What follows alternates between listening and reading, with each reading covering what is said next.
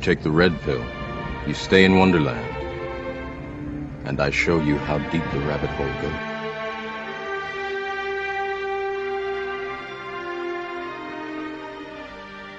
You are now jacked into the virtual matrix. Please stand by.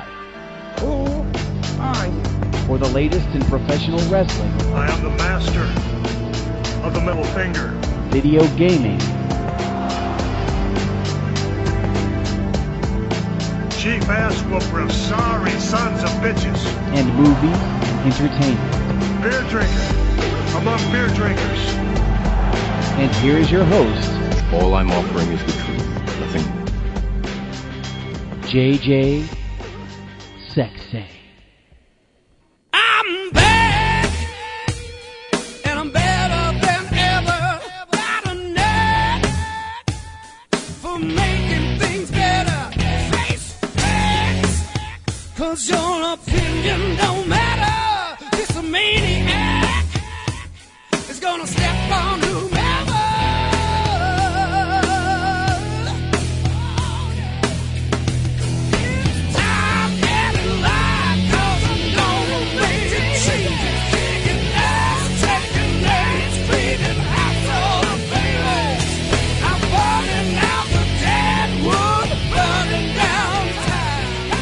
All right, guys, good evening. Welcome to the relaunch, the revamp of Unplugged right here on the SNS Radio Network. I am Mr. Money on the mic, JJ Sexay, and yes, I am back and better than ever. It's great to be here on a Friday night. No more Tuesdays. We've got the weekend ahead of us, boys. We had a great debut on the SyFy channel for Smackdown. I'm psyched. I am looking forward to Sunday, the Hell in the Cell pay-per-view. This was obviously the go-home show for not only Smackdown, but also Monday Night Raw, as we saw a lot of the Smackdown and Raw talents intermingling tonight. Some very interesting scenarios setting things up for this Sunday at Hell in a Cell. But again, I want to thank everybody for tuning in. We've got a packed chat room tonight. Thank you, guys. It's nice to be back doing Unplugged, as I always do, and covering something fresh, something new, Smackdown on Friday night. Permanent thing, telling you. Friday is the place to be, guys. Oh, well, I tell you what, why don't we go ahead and kick things off with the Smackdown rebound, as it were.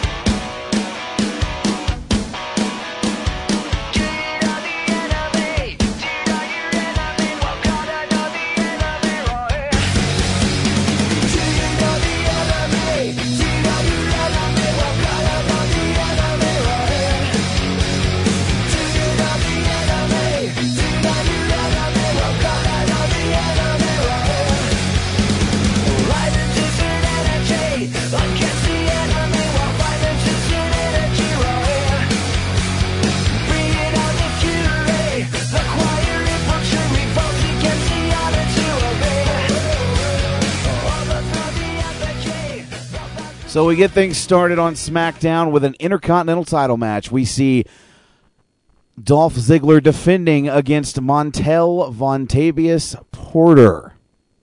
Very interesting matchup. Last I checked, wasn't MVP on the Raw roster, or did he recently get moved to SmackDown? I'm completely lost in that department. I'm just trying to figure out where MVP came from for all this. But regardless of that fact, it's an Intercontinental title match. Dolph comes down to the ring, of course, with the lovely and talented God, I get choked up even saying that, Vicky Guerrero. The match starts off. We get some German suplex in by MVP. Hits the running kick to the face. At one point, to kind of shake things off, Ziggler ducks a clothesline and rolls out of the ring to kind of get his bearings. At that point, we see the Nexus from out of nowhere attack Dolph Ziggler, and then once he's down, they obviously go after MVP. Very interesting segment. So obviously the Intercontinental title match between Dolph Ziggler and MVP is thrown out. It's obviously a no contest. Of course, the guys beat the crap out of MVP, the typical Nexus storyline beatdown. Nothing new on this. Big Show comes down to try to make the save after Gabriel hits a beautiful 450 splash. One of 3 tonight. One that he hit perfectly, I might add. Big Show comes down to the ring, tries basically to get rid of all these guys. John Cena comes down, tries to beat up the Nexus. They get away. The Nexus clears the ring, backs up the ramp. Then we have Barrett doing his, kind of discussing what's going to happen to John Cena at the pay-per-view. Of course, if you don't know, Hell in a Cell pay-per-view this Sunday, the stipulation being that if John Cena beats the Nexus, they disband. If the Nexus or Wade Barrett beats John Cena, he has to join the Nexus. So that is going to be interesting indeed, especially with a lot of the spoilers or perceived spoilers coming out. If you've seen the new Survivor Series poster, it shows the Nexus on the Survivor Series, so it's kind of making you wonder if WWE's not taking a page out of TNA's book and telegraphing their booking. But we'll have to see. Of course, Teddy Long comes out, and they ended up making a 5-on-1 handicap match later on in the night as the Big Show will take on Nexus. And, of course, Kane will have to face the former WWE champion, the man who's going up against Wade Barrett in the Hell in a Cell, John Cena. So, a very interesting first segment. Of course, we come back from the break. We have some diva action as we have LayCool, Maurice, and Alicia Fox taking on the team of Natalya and the Bella Twins and Kelly Kelly. Oh, excuse me, it's an 8 diva match. I'm totally lost here tonight. At any rate, I'm not going to go back and forth through the action here, but basically, winner by submission, Natalya, the Bella Twins, and Kelly Kelly, as Natalya hits the sharpshooter for the win on, I believe, Maurice. So, and of course, if you didn't know, they have officially announced that the match will be at Hell in a Cell. Natalya getting her shot against, I believe, Michelle McCool for the Unified Divas Championship. So that is going to be quite interesting. Now, the next segment that came up, I thought was pretty much hilarious when you think about it. Jack Swagger, the man from Oklahoma, the all-American, American Oklahoman, comes out, Oklahoma City. What an ovation the guy got. And, in true heel form, shits on the crowd. And he even has a mascot, ladies and gentlemen. He has brought out an eagle. So, of course, Swagger basically talks about how he's still waiting to be, a recognized figure in Oklahoma. He's waiting for that Jack Swagger Day parade. He wants the key to the city. But it's not happening. And so he and the Soaring Eagle mascot have decided to go to a place with class. Texas. Oh, yeah. He said that right there at the Ford Center in Oklahoma City. Oh, yeah. It's going to be amazing if he actually makes it out of the arena later tonight, out of the city. I'm telling you. Being someone who's lived in the South, I've lived in Arkansas, I've lived in Oklahoma, and I've lived in Texas. And I'm not a big football fan per se. I do follow it. I am familiar with things. But even I know the rivalry between the Texas Longhorns and the Sooners. I mean, that was perfect, the way he played that out to get the heat from the hometown crowd. Edge comes down, interrupts this whole promo where basically Jack Swagger's wearing a crown and a cape and has proclaimed himself the king. And, Edge tells him, you look ridiculous. The mascot is ridiculous. Anyway, a little bit of chicanery comes down. Obviously, Edge is in the midst of making a nice face turn. So it looks like maybe Edge will be moving to the Smackdown brand in the upcoming weeks as it breaks down between these guys. Swagger leaves the ring, and Edge spears the Eagle. Could it get any better than that, ladies and gentlemen? Oh, I tell you what. I know a lot of people didn't like this segment, but to me, this kind of plays to Edge's strengths. Again, I'm not a huge Edge fan. I think that his best days have come and gone. But when you put Edge in a program where he is able to do the comic relief, where he's able to have the interaction and do goofy stuff, he does well. I mean, who can forget the Edge and Christian 5-second poses, the things those guys would do back in the day, the early 2000s. I just, as far as Edge is concerned, like I said, I like the guy. I don't have anything against him, but I don't think he has it in the ring. I think his heel persona is just overdone, and he tends to rely on somebody like a Vicky Guerrero to kind of get himself over. So I want to see if they actually go through with this face turn for Edge and if they can do something with it. They started this face turn with him, at the Royal Rumble last year, and it didn't work out because they kind of let it go. As soon as WrestleMania was over and his match with Jericho, he was back to being a heel again. So let's see what they do this time. I think that Jack Swagger and Edge could probably put together a good series of matches, and I'm a big fan of Jack Swagger. I think this guy's got all the talent in the world. Former world champion. It might have been too soon to put the world championship on him, but the bottom line here is that Swagger is not a guy that you should forget about. His best years are still ahead of him, and I want to see what Edge and Jack Swagger can bring to the table as far as a long-term feud. Next up on the show, we had another dashing Cody Rhodes grooming tip. This one dealing with the sweaty and stinky armpits. If you missed that, you definitely need to catch the archive. Very good segment for dashing Cody Rhodes, one of my favorite gimmicks on the SmackDown brand, and really one of my favorite gimmicks in the WWE. Unfortunately, Vince McMahon doesn't share my sentiment for Cody Rhodes, as there was a recent report coming out this week that he's not fully behind Cody as a talent and doesn't see a long-term main push for Cody, which I think is blasphemous. I think Cody's doing a fantastic job with what he's doing, and these promos are getting him over great. I mean, people just hate his guts. What more can you ask from the guy? Moving on to the next segment, we've got a 5-on-1 handicap match as all 5 members of the Nexus take on the Big Show. And we saw something in this that we have not seen before. Every member of Nexus focused on a body part of the Big Show. Wade Barrett had a choke over the Big Show's head. You had Gabriel and Otunga on the arms. You had the other 2 guys, Slater and, I just had a brain fart. You had the other 2 guys on the legs with submissions. And, of course, the referee has to call for the bell because Big Show can't continue. He's trying to fight out of it, but it's just not happening for him. Big Show passes out. Wade Barrett tells Gabriel to go to the top and hit a 450 splash. He does a great 450 splash the first time. Wade Barrett tells him to do it one more time. This one, not so good. This was a major botch where he actually landed on his feet, pretty much missed the Big Show.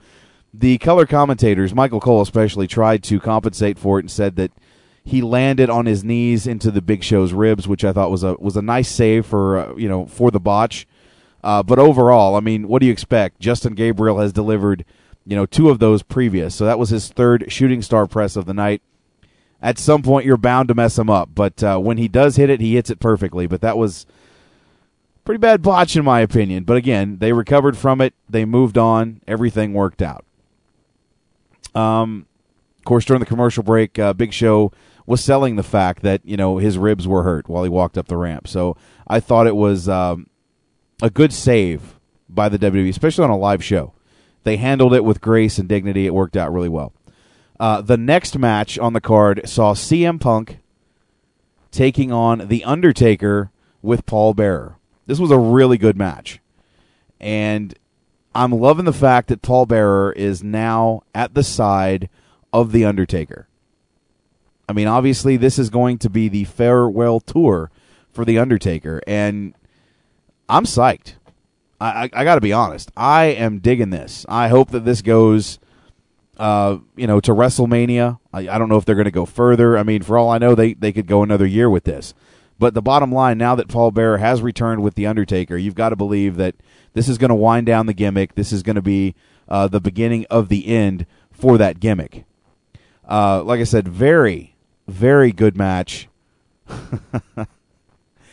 I'm getting you guys in the chat room want me to actually bring Paul Bearer on the show. Okay, let me see if I can get him. Oh yes. Oh yes. My Undertaker will be the next World Heavyweight Champion. Oh yes. There you go. That was for the benefit of you in the chat room, and of course for the archive listeners listening to this possibly tomorrow. So there is your Paul Bearer for tonight. Of course, the finish of this match comes when Undertaker hits the chokeslam and signals for the Tombstone Piledriver for the win. And he plants him. Undertaker by pinfall, Tombstone Piledriver. It's over for CM Punk. Of course, Paul Bearer gets in the ring, and we see the classic thing that we've been wanting to see forever now. The Undertaker saluting to the urn. It was fantastic. So nostalgic. I love the fact that the urn holds all the power in the world for the Undertaker. The creatures of the night have diminished his power, but in the end, Paul Bearer holds the key to the life force of the Undertaker. I love it. Favorite storyline of all time. Love that shit.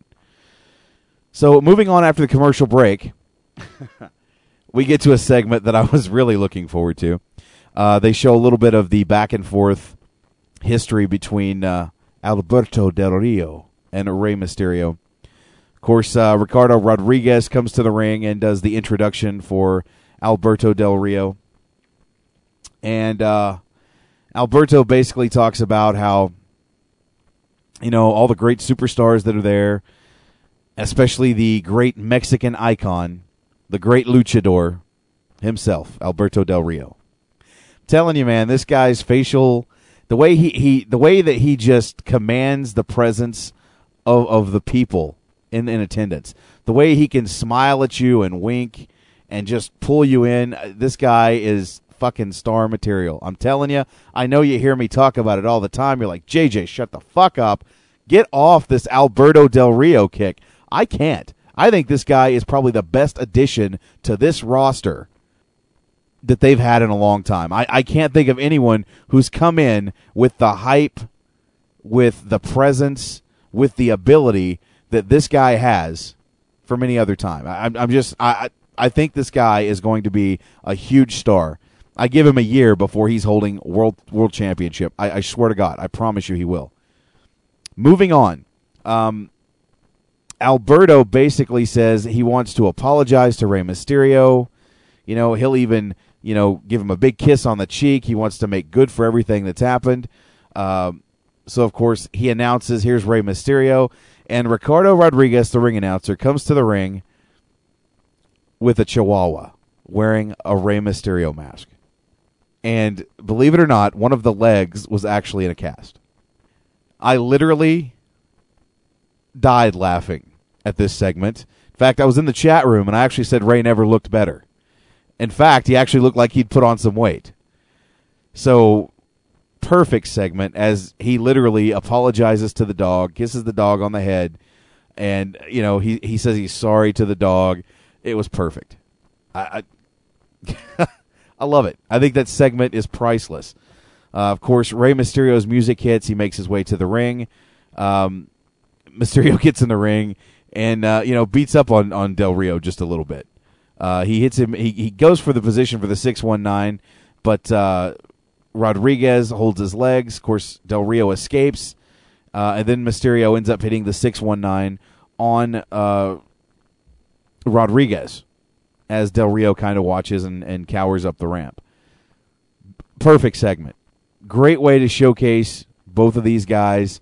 You know, Ray going out there, not in a jovial mood. Ray looking for some revenge, but at the same time, Alberto Del Rio getting the better of him with the Chihuahua.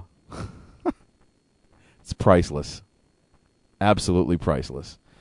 Next up, we have Randy Orton taking on dashing Cody Rhodes, being accompanied to the ring by his tag team partner, Drew McIntyre. Very good match as Orton hits the RKO pretty much, no problem at all. He hits the spine buster, then hits the RKO out of nowhere for the win. Randy Orton looks like $1 million. The fact he's the WWE champion, even though he doesn't need to be, the guy is over with the crowd.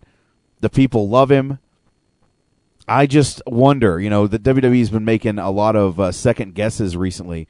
A lot of reports coming out that they were second guessing the fact they put the WWE Championship on Randy Orton, thinking that might have been a mistake.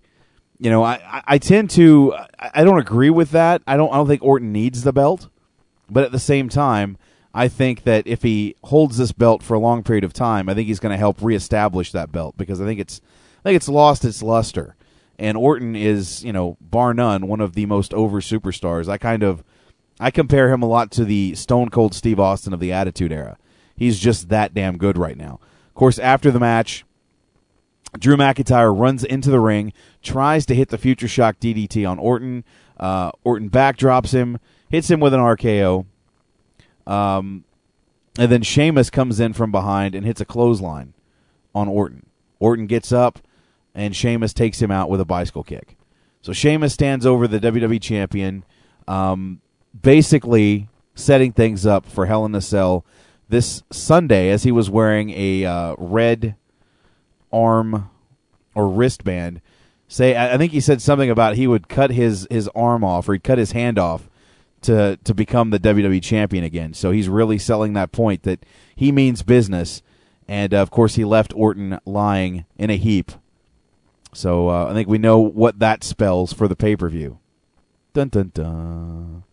Possibly Randy Orton is going to retain that title at Hell in a Cell. Moving on.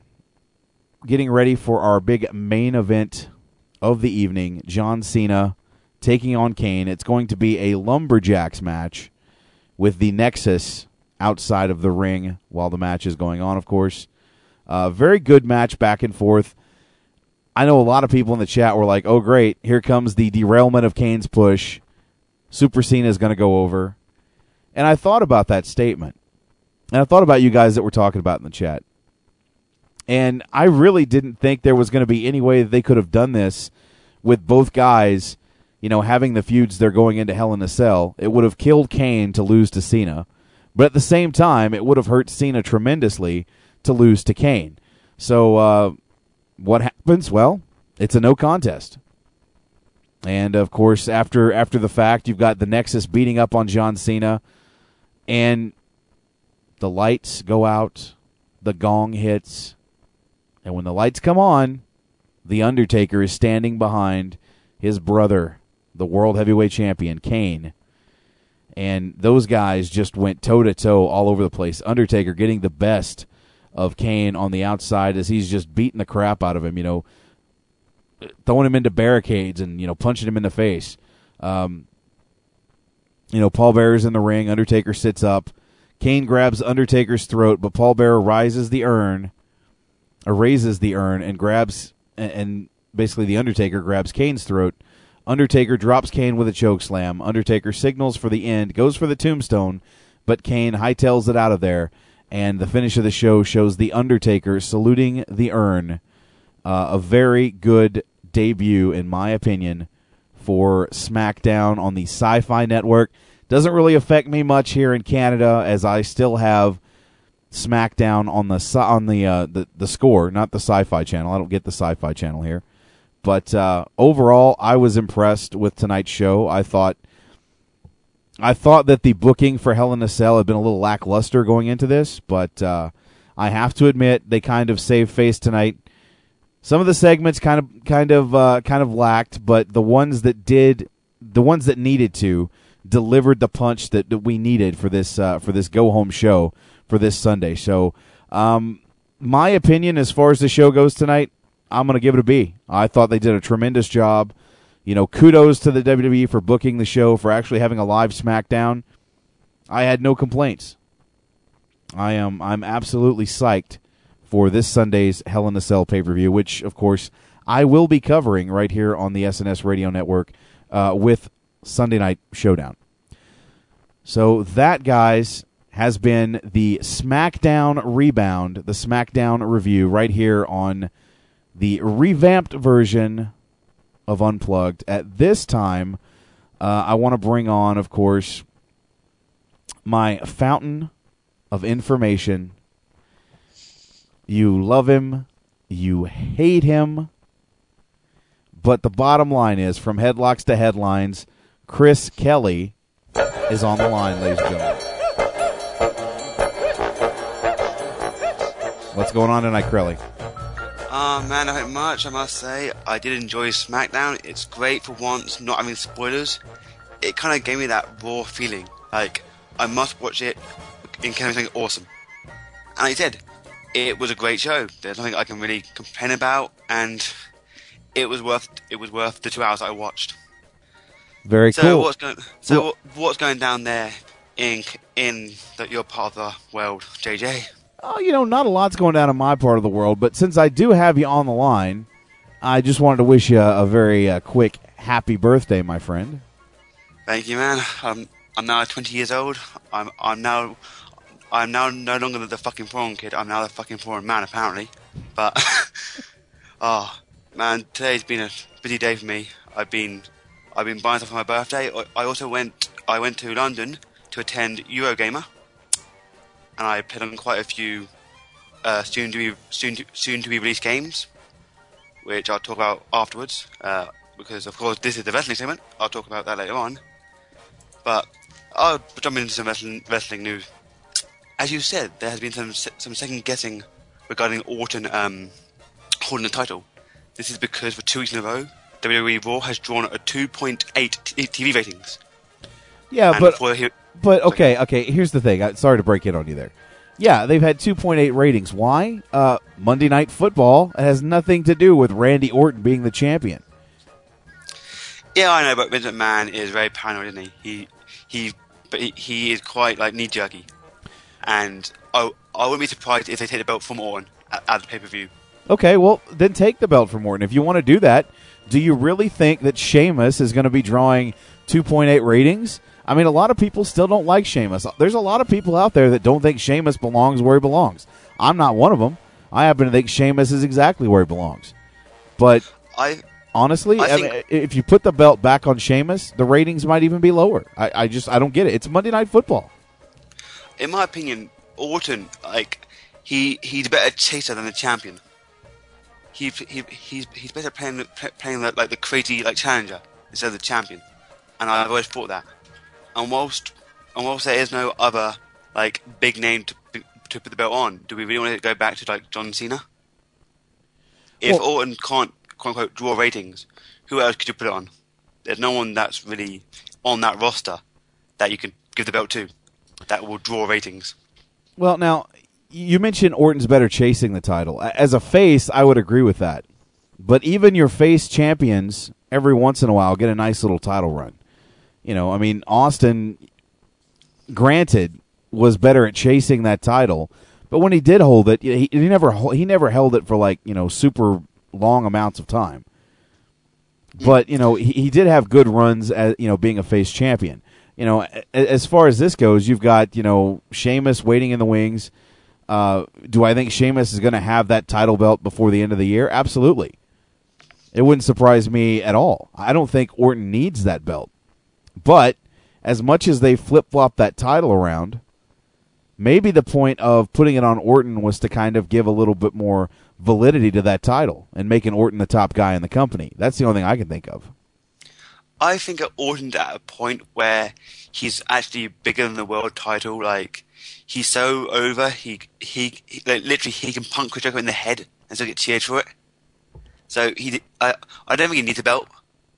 So that's when you need him chasing it. But that is my opinion. I would agree. What else do we have? The buy rate for SummerSlam was 350,000. No, sorry. Yeah. No, sorry. Yeah. Final Speed Day. Oh, sorry, I've lost it. Blah blah blah blah blah. Come on, Curly, you can do this. Screw it. Okay, I'll come back to that in a minute.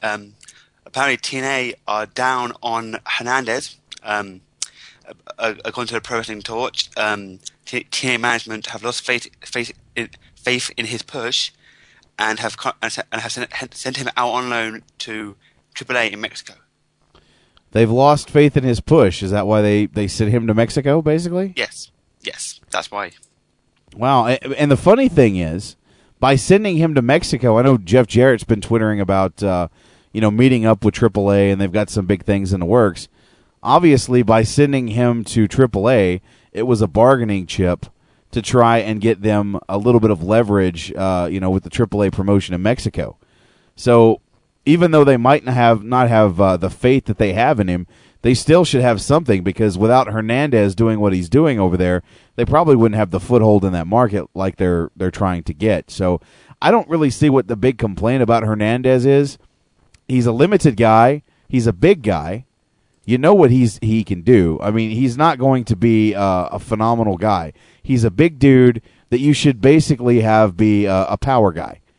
I mean, I don't see any redeeming quality in making him a technical dynamo. I don't know what they're looking for Hernandez. Some guys can talk on the mic and have that natural charisma. Some guys just don't have it, but they can go out there and kick some ass, and do what they need to do to get over. So I don't really see what the issue is with Hernandez. I really don't. By the way, the buy rate for SummerSlam was 350,000. That's what I tried to spell earlier. 350,000, and that's down from last year's. How much is that down from last year? I don't have that number, but apparently it's quite a drop down from last year. What else do we have? Speaking of when we go TNA, apparently Sting's contract is up this year, and once again he wants to quit. But this happens every single year. Every year he goes, "I want to quit." Dick Carter goes, "No, have some more money." And basically, people in the back believe that he will be staying with the company. But it's interesting to note that WWE have shown interest in putting him in the Hall of Fame this year if he leaves TNA.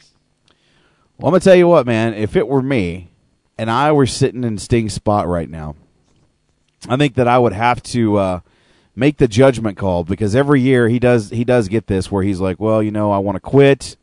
I want to retire from the business. And Dixie does throw a truckload of money to keep him there. I got to be honest. I mean, I'm a Sting fan, but I'm just not buying into the character that he has on TNA right now. I don't think that he's really able to do much in the ring. He's very limited. I mean, it's sad that the guy has to wear a shirt to the ring to wrestle. Here's your chance, Sting. Hang it up. And not only can you hang it up, but the WWE would like to induct you in the Hall of Fame in Hotlanta, Georgia. How big is that? You've never even worked for the company, and you can be in the Hall of Fame, a ceremony that's basically going to be a WCW celebration. And you're going to be the guy. Yeah, they want him as like the big main name for the big banner name. But apparently, according to the Wrestling Observer Newsletter, he's not the kind of guy who would quit a company just to go sit in the Hall of Fame. Yeah, but at the same time, there's not really much he can do for TNA. He's done everything. Yeah, like since going there, what did he join? 2005, 2006? Did he join TNA? He's won the world title. He's done everything in that company. What can he do? Like, the only thing I think he could do is become a manager like Ric Flair has. But there's no one on that roster that I could think that could be a partner with him. Well, the only other thing that Sting could probably do is do some behind-the-scenes work and, work for the company at, in some capacity. But honestly, I just think Sting's days in the ring are past him. I really think it's time to kind of hang the boots up. Go be the family man that you always talk about wanting to be. Yeah, but there's quite a few guys in TNA right now who are basically working bandaged up, like Hogan. Like he's had like back surgery recently. We've got Mick Foley, who apparently can't wrestle a match nowadays because TNA don't like the way he's wrestling. So there's quite a few guys that if TNA was smart, they would keep around but keep off screen. But speaking of Mick Foley, did you see on WWE.com they had a big interview of him pushing his new book? I did, actually. And this might be the first time ever they've interviewed a TNA wrestler on their website. Yeah, I'm not sure if I found it interesting that, Mick Foley working for TNA, last week, or on the show this week, they actually promoted the fact, Michael Cole actually promoted the Countdown to Lockdown book by Mick Foley, which I was just taken aghast. I'm like, wow, really? And apparently that was a call from Vince McMahon. So yeah. I found that very interesting that they're going to promote, a guy like Mick Foley who's working for the opposite company. I mean, obviously there is a good relationship between Vince McMahon and Mick Foley. And I mean, I think that's what that relates to. But to see him on WWE.com talking about this latest book, I mean, I got to admit, maybe people won't agree with me here, but classy move by the WWE. Yeah, that Mick Foley, he gave years of his life to that company. He did insane spots, e.g., jumping off the cell. And I think Vince McMahon, like you said, has respect for Mick Foley. And so what? You give him a bit of publicity. Yes, that book sells, but every single profit from that book is going to a charity. So and you know what? More than anything, you might have just hit the nail on the head. Linda is running for an office right now. I mean, if they could do anything, especially with a charity, if Mick is promoting a charity, that might be one of the the more realistic reasons as to why that's doing it. But you're right. I mean, Mick sacrificed his body to help that Attitude Era and to help the WWE defeat WCW in the ratings. You have to go back and look at the King of the Ring 98 to see that, that really turned the tide for that company when The Undertaker threw Mick Foley's ass off the top of that Hell in a Cell. Yeah, and you have to think, if Foley didn't do those insane spots back in the era, he would be fine now. But because he sacrificed, basically his in-ring career for that Attitude Era, WWE are like, you know what, sure you're in TNA, but you know what, we'll give you a hand because we still have some respect for you despite you quitting on us a few years back. Now, I will say this, too. The thing that I found interesting is that even though they interviewed Mick Foley and he talked about the book, he did not talk about TNA wrestling. Yeah, but, say if, some wrestling fans don't know what Mick Foley's been doing, if they go, oh, Mick Foley's on WWE.com, you know what I'm going to do? Put him into Google, put him in Wikipedia. So, it might get TNA a bit of interest, but I don't think we'll see 3.0 turning into Impact just because WWE.com mentioned it on their webpage. Now, if they would have allowed him to plug that 10-10-10 was going to be the Bound for Glory pay-per-view, then my theories of they would have been 100% confirmed. They are really the WWE. They are Vince and Shane buying the company out. See, if they would have promoted that right there would have told me that I was correct in that assumption, but no, that's obviously not the case. But kudos to WWE. Kudos. Yeah, I still have no idea who they are, apart from Abyss naming it Bob and Janice, which are the names of Dick Scott's parents. So that's my only guess. Wow, I'm just looking in the chat room, and Jim, you've got some issues there with Mick Foley, dude. Did he put asses in seats? Yes, Mick Foley did put asses in seats. Mick Foley sacrificed himself in a lot of ways for the WWE universe. I don't get what you're talking about there. I mean, this guy represents all the fat wrestling fans that were probably never going to be anything in the business. He's an everyday kind of guy. And the fact that he is a former 3-time WWE champion, whether it's transitional or not, speaks volumes. So, yes, that did put asses in seats. I don't get what you're getting at. And look at him, he's a bum. Really? He's a best-selling author. And isn't a bum poor? I'm pretty sure he's got a lot more money than you do there, Jim. So maybe you should rethink that statement. Just say it. And you could also say that he did win WWE the war against WCW when he won the world title, and WWE announced it. That was basically the turning point in the war between WWE and WCW. So, what else do we have? Apparently, at some point next year, they're going to turn Cavill heel at some point. Not quite sure why, but I think Cavill could be a quite good heel on SmackDown. Anything would be better than seeing him job to Chavo Guerrero. Yeah, but that match wasn't actually too bad. Chavo's not a bad wrestler. He's just been stuck with crap gimmicks. What else do we have? Apparently, WWE Creative has discussed having a Buried Alive match at this year's Survivor Series between Kane and Undertaker. Which I think would be awesome, because when you think about all the history that's going on right now between The Undertaker and Kane, you know, obviously the first ever meeting between The Undertaker and Kane happened at the 97 Hell in a Cell, when, you know, Kane came down and took the cage door off of the cell and got in the face of The Undertaker and allowed Shawn Michaels to win the match. Well, some years later on, in 2003 at Survivor Series, there was a Buried Alive match between, I believe, Vince McMahon and The Undertaker. And as I recall, the Undertaker was beaten by Vince McMahon courtesy of Kane in that Buried Alive match. And that was what kind of led to the WrestleMania 20 match between The Undertaker and Kane. That was the reemergence of The Undertaker in 2004. So I'm really liking all these matches they're putting together. But like, say if once again they bury Undertaker, would he come back as a biker taker? Would he come back as an even deader version of Undertaker? And what if they bury Kane? Will Kane come back as Masked Kane?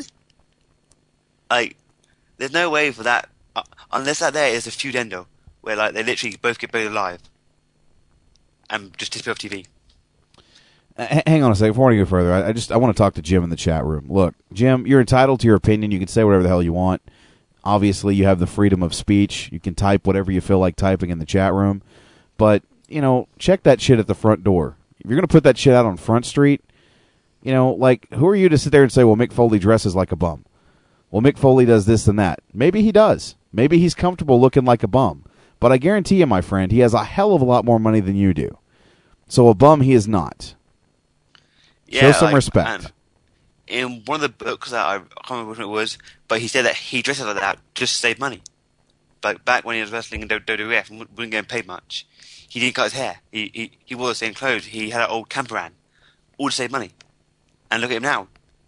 Okay, yes, maybe at one point he was a bum, but now he's not. He, as we keep saying, he is a best-selling author. What else do we have on the little list? Oh, and the last few bits of news. Apparently, Tyler Black debuted in FCW called Seth Rollins. No, actually, it was Zach. Well, according to his Twitter, it was Seth. Actually, it was Zach, and now they're talking about it's going to be Seth. Okay, well, on Twitter, he said Seth. On a report on PW Insider, he said Zach. So, yeah. There's some speculation that initially it was Zach Rawlings, and it looks like they're going to change it to Seth because he wanted Seth rather than Zach. Yeah, well, that's his name, and you know what? I think I would have preferred it if it just kept him as Tyler Black. It's a cooler name than Seth or Zach. Just my opinion. What else do we have? Last bit of news. Apparently, there will be no overseas tribute to the Troop this year in the Middle East. However, there will be doing a familiar show in Texas in the military bases. Now, see, what's with that, man? I mean, this is something they've done every year since 2003. Mm-hmm. So why are we backing off the tribute to the troops now? What's the deal? Well, they're still going to do it, but it's going to be in Texas, like in the base. But I'm guessing maybe, don't know, that scared of terrorist attacks. I don't honestly know. It might be harder to get over than it was in previous years. I wouldn't have any idea. I'm not one that knows about that kind of stuff. So there will be a tribute to a troop, but it'll be in a Texas base. Well, that'll be awesome. Let me tell you. You know what? They couldn't get DTA in the chat is saying that according to rumor, they couldn't get the overseas permission. You know what? With the guy that's running the country, I can pretty much believe that statement. Yeah, I couldn't make a political statement because I don't follow American political party, to be honest. But yeah, that's all the wrestling news that I've got. Like I said earlier, I did go to Eurogamer. So I got to play on stuff like Move and Connect. So if you want, I can talk about that later on in the gaming segment. But that's all the wrestling news I've got on me. Wow, I'm flabbergasted at the things that come out of people's mouths in the chat. I'm just flabbergasted right now. Let's see if this fixes it, shall we? Let's see. That fixed it. Well, I wouldn't have done that. I would have kicked him. I wouldn't have banned him. Oh, I meant to kick. Oh well. Well, he would have came back and started talking for another hour. So we now got an hour apiece before we can start going back. So yeah, that's me. All out of wrestling news, but I can hang around for the gaming news if you want to talk about Eurogamer that I attended.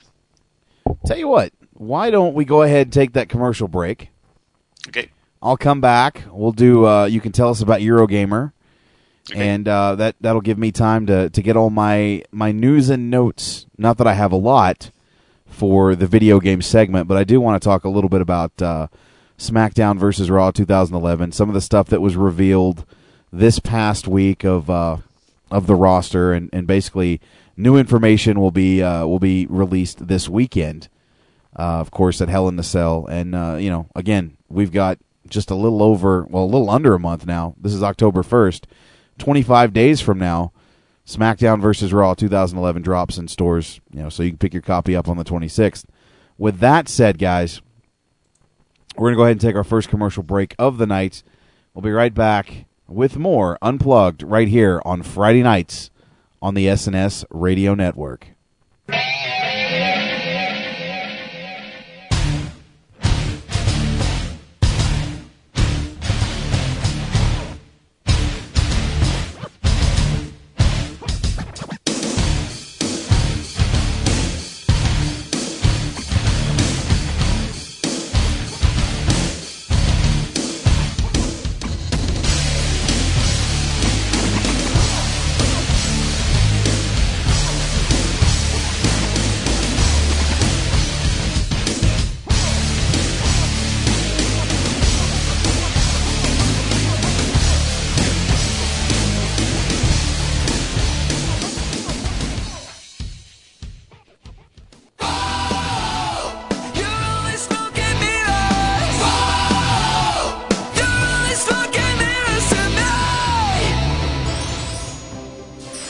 A clean-shaven face is important to embellish a chiseled jawline.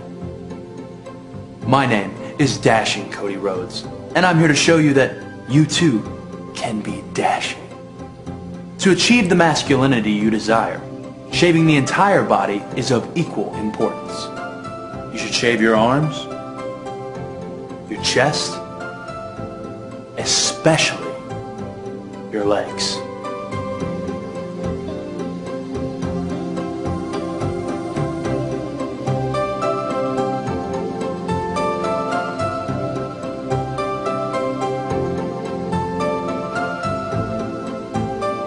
A smooth, shaven body is sexually attractive to the opposite sex. I'm Dashing Cody Rhodes, bringing you one step closer to dashing.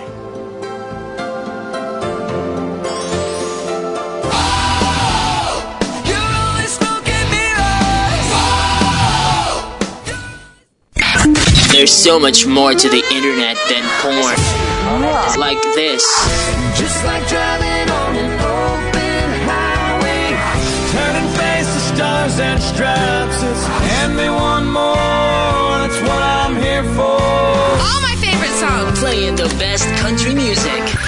It's the absolute best in country music with the TD Top 20. The top 20 songs in all of country music. Right here on WTR with your host, the Trey Dog. Come on, DJ. Hit me with another track. Get up and party while we count them down.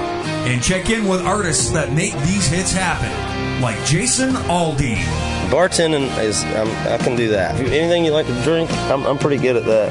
Crown and Seven is my specialty. And Carrie Underwood. That's an amazing, sad, and happy time in somebody's life. And the daughter saying, "It's okay, Mom. You know, he's good. He treats me like he's supposed to treat me. This is what you would want for me. This is a man that you would want for me." Are we on the air? Yes, you are.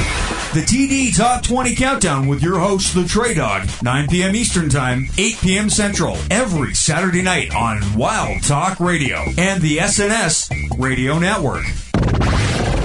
The station with the best music. Best music. I love the music. Best music. Wild Talk Radio. WTR. The forces of nature are untamed, unrepentant, unstoppable. But sometimes the creations of man are worse.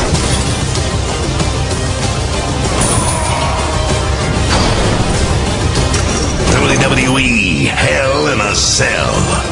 We've created a monster.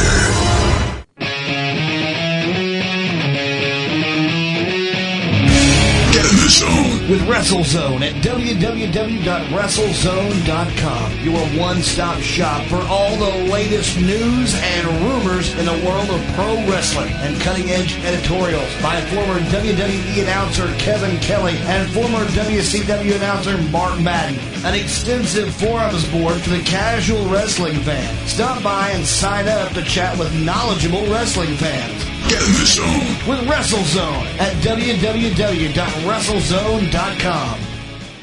Hey, what's up, everybody? This is Marcus Stevenson from THQ, and you're listening to the SNS Radio Network.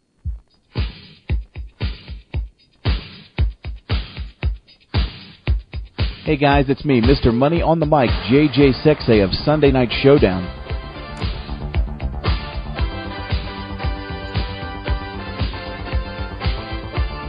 If you're looking for the latest wrestling news on the World Wide Web, you should check out www.FromHeadlocksToHeadlines.com.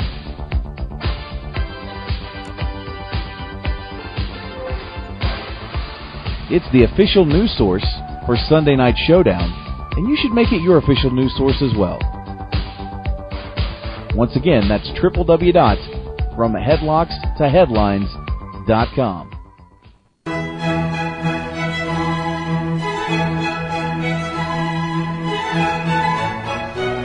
Ladies and gentlemen, Wrestling News Live is proud to bring to you a day in the life of Ric Flair. Woo!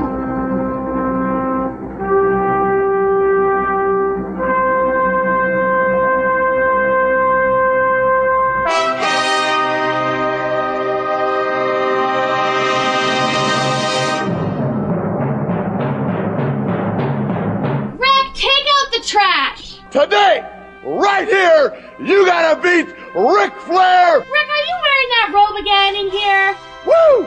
I told you, no one wears it in here but me. Woo! Woo! Woo!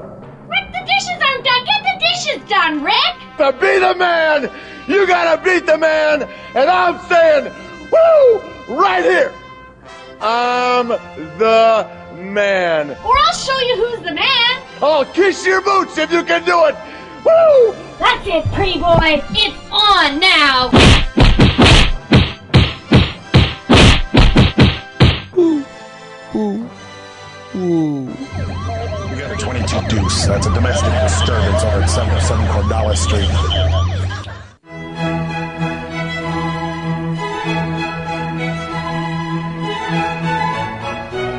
This has been a day in the life of Ric Flair. brought to you by Wrestling News Live.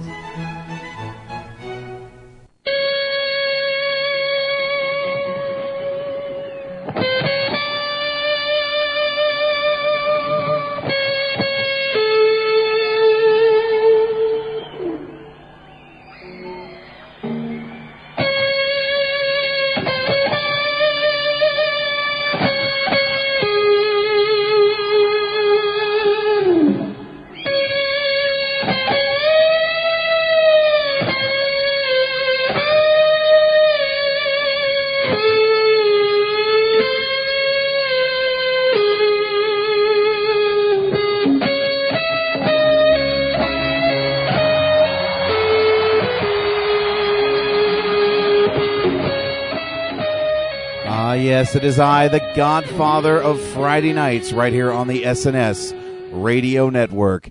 JJ Sexay, Mr. Money on the mic, and joining me on the phone line, he is Chris Kelly of From Headlocks to Headlines.com. And it's time to kind of shift gears a little bit, guys, go into the video gaming segment of the night. And Crelly, I want to hear about Eurogamer. Yeah, I got to go there earlier. It was at Earls Court, which is a pretty small event. So I thought, okay, there wouldn't be much there. Got in there, and boy, did they fill that stuff to the roof. They had everything there. Just to name a few games that were there. I had Assassin's Creed 2. We had Crisis 2, Dead Space 2, Fable 3, Fallout New Vegas, Gears of War 3, GoldenEye, Gran Turismo, Halo Reach. Infamous 2, Killzone 3D. They also had the Move, the Kinetic. They had the new Medal of Honor game. They had Little Big Planet, and they had a few other games that weren't really interesting. But this coming from a guy that loved the PS3, Kinetic will kick the living crap out of the Move. I got to play on the Kinetic. I got to dance.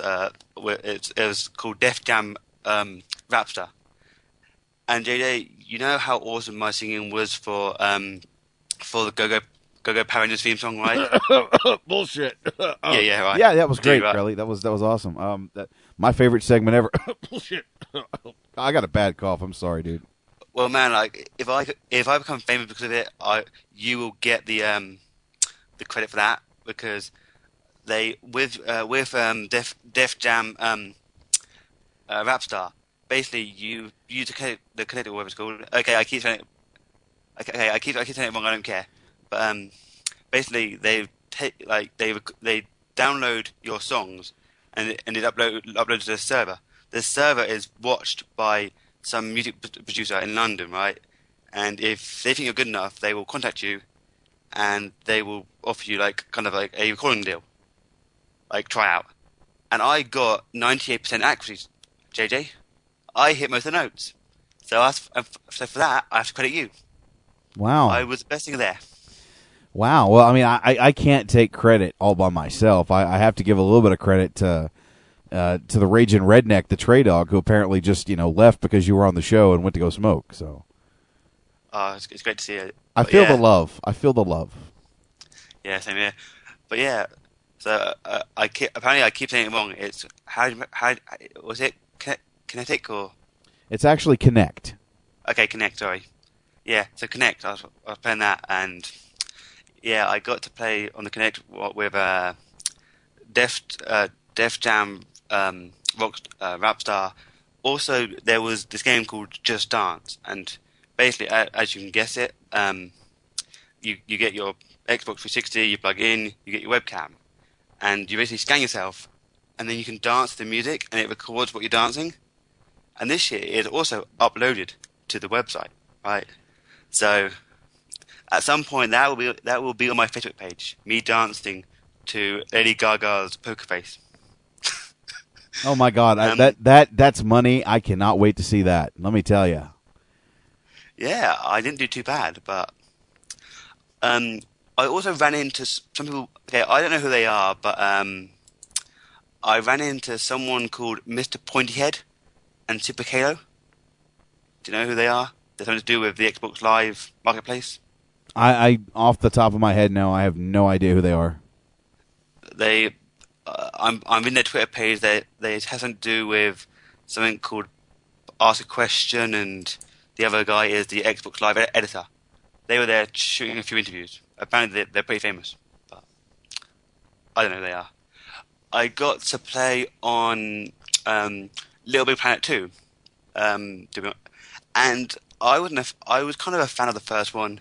This one, all they've done is basically just made it prettier, and there's not many things that I can see that they've improved. Like, sure, you can have like some cool new maps, but there's nothing literally like there's still the little glitch where if you're walking along, you can glitch into the background instead of going to the foreground. Yeah, but from what I've heard about Little Big Planet 2, like you can make your own, like before you could make your own levels. In Little Big Planet 2, you can make your own damn game.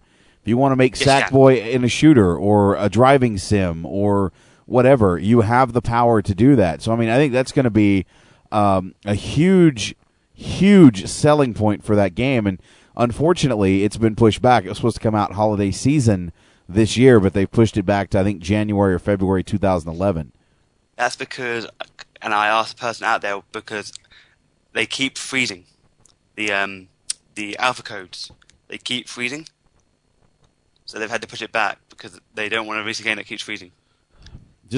Hang on just a second. On a side note, I'm looking in the chat room, and it's nice to have a member of the Illuminati, Rockport the Indian, in the chat. I just want to say that your question, as far as in SmackDown versus Raw 2011, can you actually fight in the crowd similar to how you did in 2007, 2008?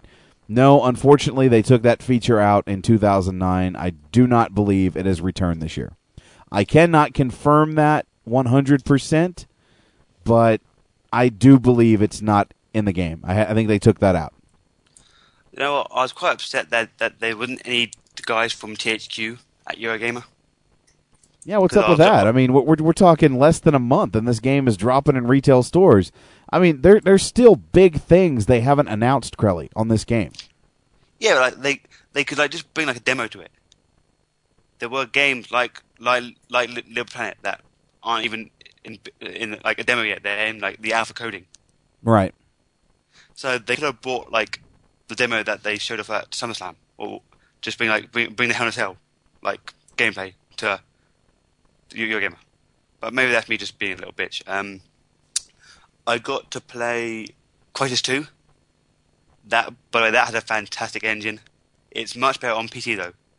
Like, it's a bit jerky on the Xbox, but on PC it kicks ass. It's just, that engine is just phenomenal. I got to play Medal of Honor, the new one's coming out very soon. Just combine Call of Duty Modern Warfare and Call of Duty World at War. Same buttons, same everything, same gameplay, just different maps. So, whilst it's a great game, I'm pretty sure it's going to get destroyed by Black Ops. Yeah, I'm pretty sure Black Ops is going to do quite phenomenally. Yeah, like it's not a bad game. It's just that they kind of released it at a bad time. I got to play a bit of Halo Reach, which everyone will probably be done by now. I got to play on Infamous 2. If you're a fan of Infamous 1, you will love Infamous 2. Same great gameplay, and it's just cool going around and getting electrocuted by random objects to get more power. Mafia 2 is already out, isn't it? I also got to play Killzone 3D. Yeah. Now, to me, it didn't do, the 3D imaging didn't do much for me. It didn't really draw me into the game. It didn't really enhance the gameplay. All it did was really like make you dizzy when your guys running really fast. That's it. So, for me, 3D gaming isn't really much of a great thing. That's my personal opinion. Well, let's go to the phone lines really quickly. I'm actually getting a call coming in. Welcome to Unplugged. Who's this? As they hung up, let's try this again. Welcome to Unplugged. Who's this? Hey, what's going on? This is Charles from the Coldcast. Hey, buddy. What's going on? Not much. So Crowley went to Eurogamer. Yeah. Yes, he did. Man, I feel sorry for him because Smackdown wasn't there. I heard you guys talking about that. Yeah, it was kind of annoying, but I'm guessing, as JJ said, they're probably right now just like coding it, so they can't really send out a demo to Europe. So, whilst I'm annoyed, I'm not going to be pissed off at THQ or anything like that.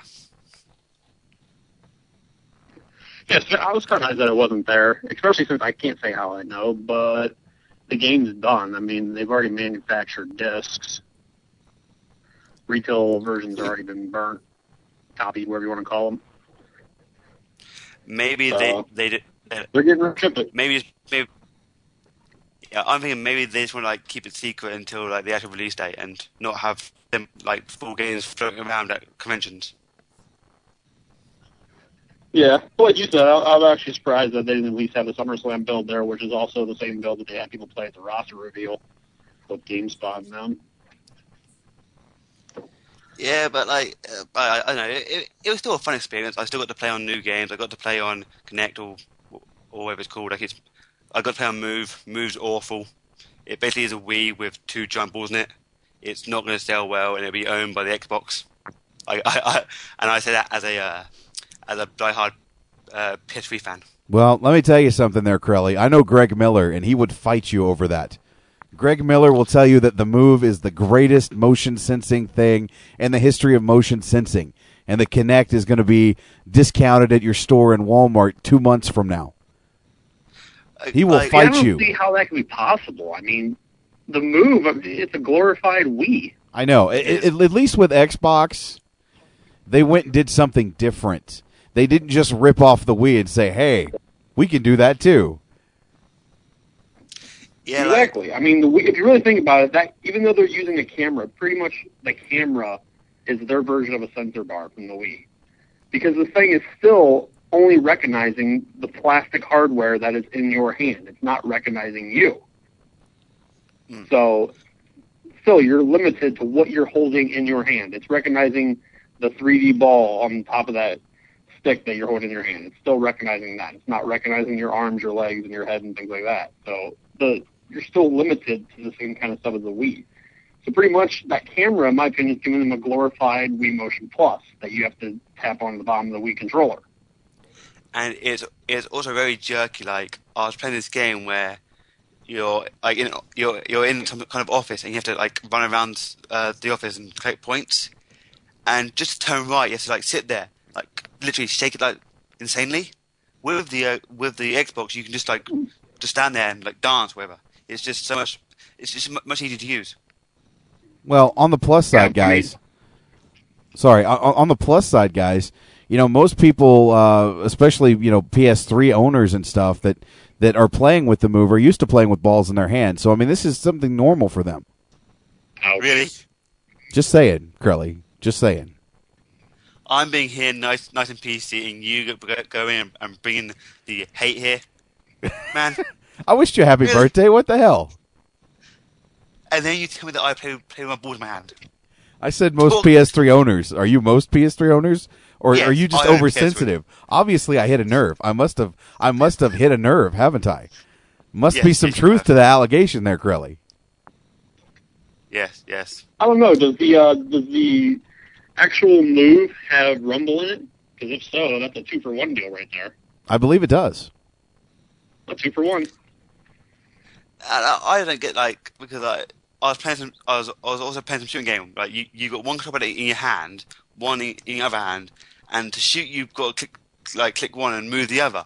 It's just at some point you will be throwing that out the window because it's just so frustrating. At least with the Xbox, you can just it just catches you and scans you, and you can move any distance away from it. But with on the plus side, at least when they ripped off the copy design for the Wii and put that little gelatinous ball on the top of the thing, it's very soft. So if you throw it at your TV, the chances of you breaking your TV set are not going to happen. So at least they took something that the Wii did and did it right.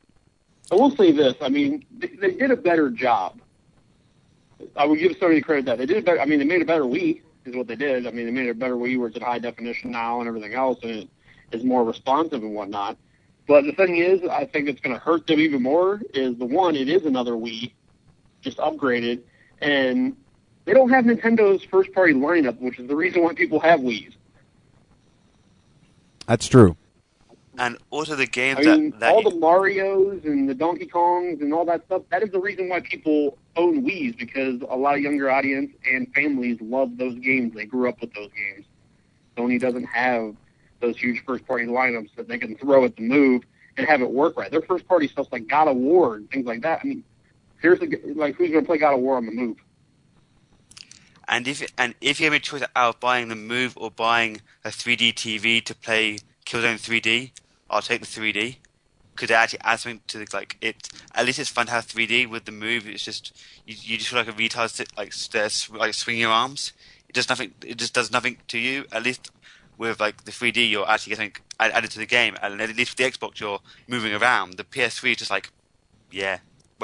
waste of money. And this coming from a PS3 fanboy. Like for the people that are listening that haven't messed with either a Kinect or a Move is obviously easier to play out there without buying. You go to most GameStops or whatever, Best Buys and stuff like that, and you can play it inside there. They have them set up. But if you want to play Kinect, you can go to like a Microsoft store or Macy's and other stores like that, have them inside there where you can play them. That's the thing. You really can't understand, especially with Kinect, until you walk into one of those stores and you actually play Kinect and realize how it's not just mapping to some piece of hardware you're holding in your hand, because there is no hardware. It maps to your body, and just how precise that it actually maps to what you do. I mean, you raise your leg, the guy on the screen raises his leg 1-to-1 with you. And he follows all your body movements. He's not just following this hardware that's in your hand. And then people are like, well, won't that feel uncomfortable if you're playing like the sports games and say you're playing ping pong or something and you're not holding anything, you're just swinging your hands around? That's the thing about Kinect. If you want, hold something in your hand. Hold a ping pong paddle if you want, because it doesn't mess the game up. I've actually tried holding like bottles of water and stuff in my hand to see if I can confuse this thing. It doesn't matter. It'll still only follow your body.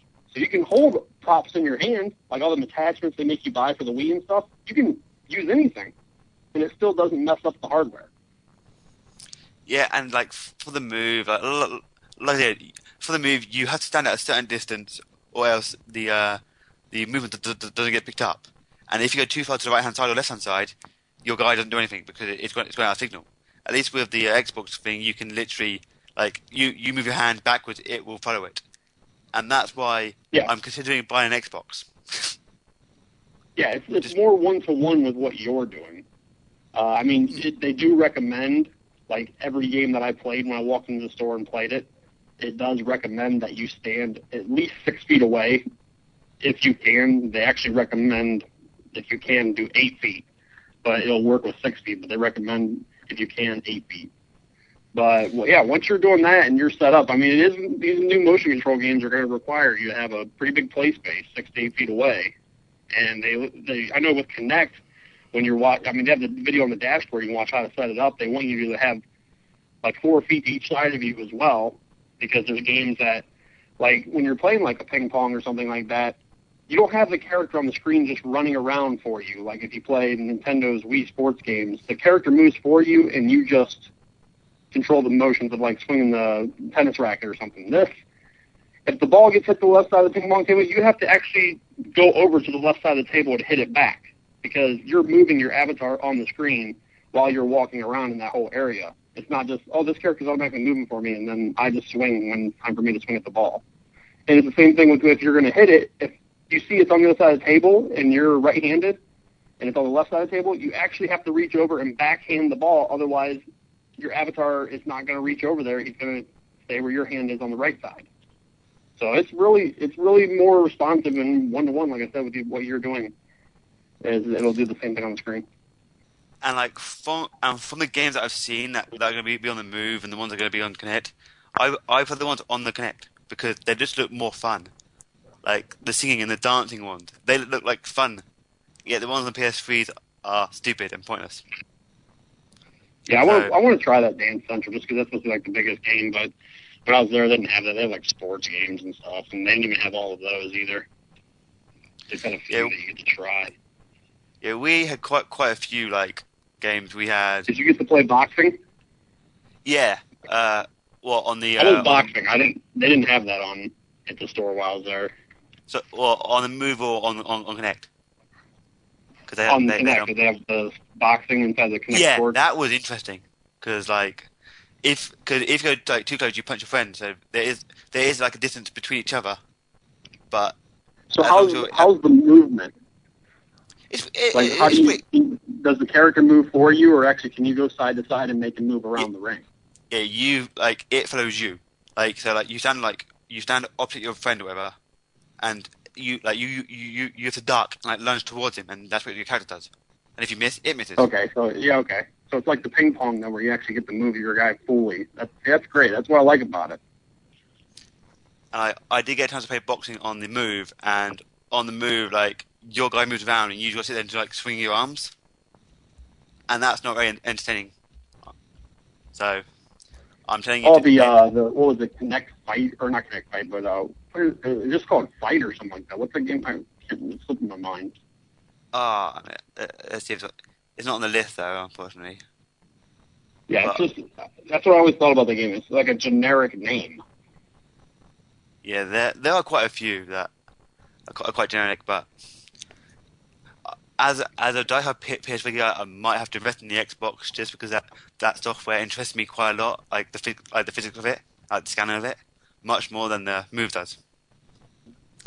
But I know. Yeah, that's the thing. I just don't see Sony's trying to market the Move it's not just for the casual user with the sports games and stuff we have, but it's also going to be for the hardcore user, for people who want to play it with Killzone and things like that. But really, do you really think someone's going to play a shooter? I mean, most people were hesitant to go from mouse and keyboard to a controller. You think they're going to go from a controller to the Move and want to play their shooters, especially hardcore type shooters that are on like the PlayStation and the Xbox? I don't see that happening. Because my problem with playing a shooter on the Wii, my problem with that is it's essentially like taking the mouse from your computer and holding it in the air and trying to aim with it. And I don't see that. It wasn't comfortable on the Wii, and I don't see it comfortable on here, whether it's precise or not. I just don't see someone sitting there. Most people play shooters for hours on end. Who's going to sit there for hours on end holding their hand in the air? Yeah, if people want to go play a shooter, they turn the PS4 or Xbox and go whacking Call of Duty. They don't go on the Wii and stand for hours, their arm out, getting tired, like trying to move around to like grab your guns. It just doesn't work, and that's why I think the Kinect will absolutely own the Move, because the Kinect actually offers more to the user than the Move does. Now, I haven't heard a lot about the Kinect since they showed that last year at E3 when they had the big press conference, and they were showing the Milo demo, and they even had this video that they played where you could scan your own objects into the game. Like there was a skateboard game, and if you had your own skateboard, you could show it to the Kinect camera, and it would scan that in. Have you guys heard anything else about that, or is that just something that they just showed to wow people? Because I've heard nothing. I mean, absolutely dick all about that feature. It is possible. They're not doing it as advanced as they showed there. Like, I believe the Milo thing has been canceled. Like, they're doing something totally different now. Yeah, I heard Milo got you killed. Talked about where you scan something into a game. They're not doing advanced as of yet to where you can actually scan a whole deck of a skateboard and actually have the whole pattern and everything else from the game. But the Joyride game, it did when I was playing it at the store, it let you, when you go to pick the color of your car, you can actually walk up to the camera real close, and there's this little circle on the screen. If you put your shirt in front of it, whatever color your shirt is, or whatever color of an object you hold in front of it, that's the color it paints your car. So they're doing it a little bit, but they're not doing it with patterns yet. They're just doing it with colors. Okay. Yeah, that they showed a bit of that at Eurogamer. Like they didn't let us go in it, but we were shown like the scanning of like colors. So, like I said, one of the things I thought was great about Kinect when I was playing it is I had one of my buddies there, and this is something that's going to be really like easy for families and people of the younger audience that might not be so into video games to where they know how to do everything right off the bat. Is if you want to play multiplayer, And it's the same thing with left-handed, right-handed. Like, if you want to play multiplayer on the Wii, you set it up through the menus and whatnot and go through that process. If you want to play multiplayer on Kinect, you just start the game, you go in, you start playing, and say you're standing in front of the Kinect sensor and you want to play multiplayer, you have your buddy, which I did. I had him walk in next to me, and it automatically recognizes there's now two people standing in front of the sensor, and it splits the screen for two players. Yeah. In like 3 seconds, you're playing multiplayer. And you're racing or you're running in the Kinect sports games or whatever your game you're playing. It automatically, like 3 seconds, you're playing together. And same thing if you're like playing a game where you need to tell it if you're left or right-handed. Instead of selecting all that at the beginning and going through the menu process of doing it, they have all the games set up to do it automatically. Say you're playing bowling. When you want to pick up a ball, you let it know you're right-handed because you pick the ball up from the ball rack on the right. If you're left-handed, you pick the ball up from the left side with your left hand. And then it knows, okay, this person's going to bowl left-handed because he picked up from the ball rack on the left. And it has something like that for every single game that you do left and right-handed on the fly. And the reason they do that is any time that I'm playing, and I feel, oh, I'm done playing, you want to finish my game for me? I walk out of the sensor, somebody else walks in the sensor, and they can take over my game within like 3 seconds of it pairing to their body. Wow. Yeah, that was basically the same like that we were showing on the dance game. Like, one guy would start dancing, and then a guy would walk behind him and start dancing, and he'll be scanned within seconds, and he'll be there on the main screen. And I think on the move, if you want to do that, you would have to go press start, restart the game to add someone into it. So that's another thing that the Kinect's going to have over the move, just how easy it is to add other players to the game.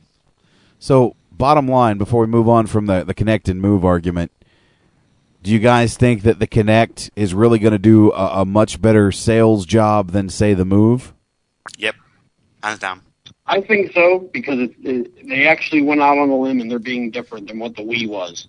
And they're not just being a glorified Wii in high definition with a little bit better and more precise control.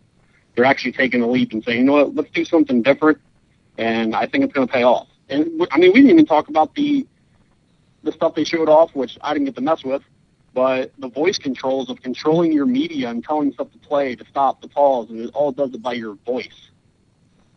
I mean, they're doing a lot of stuff with that as well that, I mean, who doesn't want to talk to something instead of just picking up a controller or whatever? You can just look over your TV and say Xbox Play or something, and it starts playing movies for you or music or whatever. You control it all by your voice.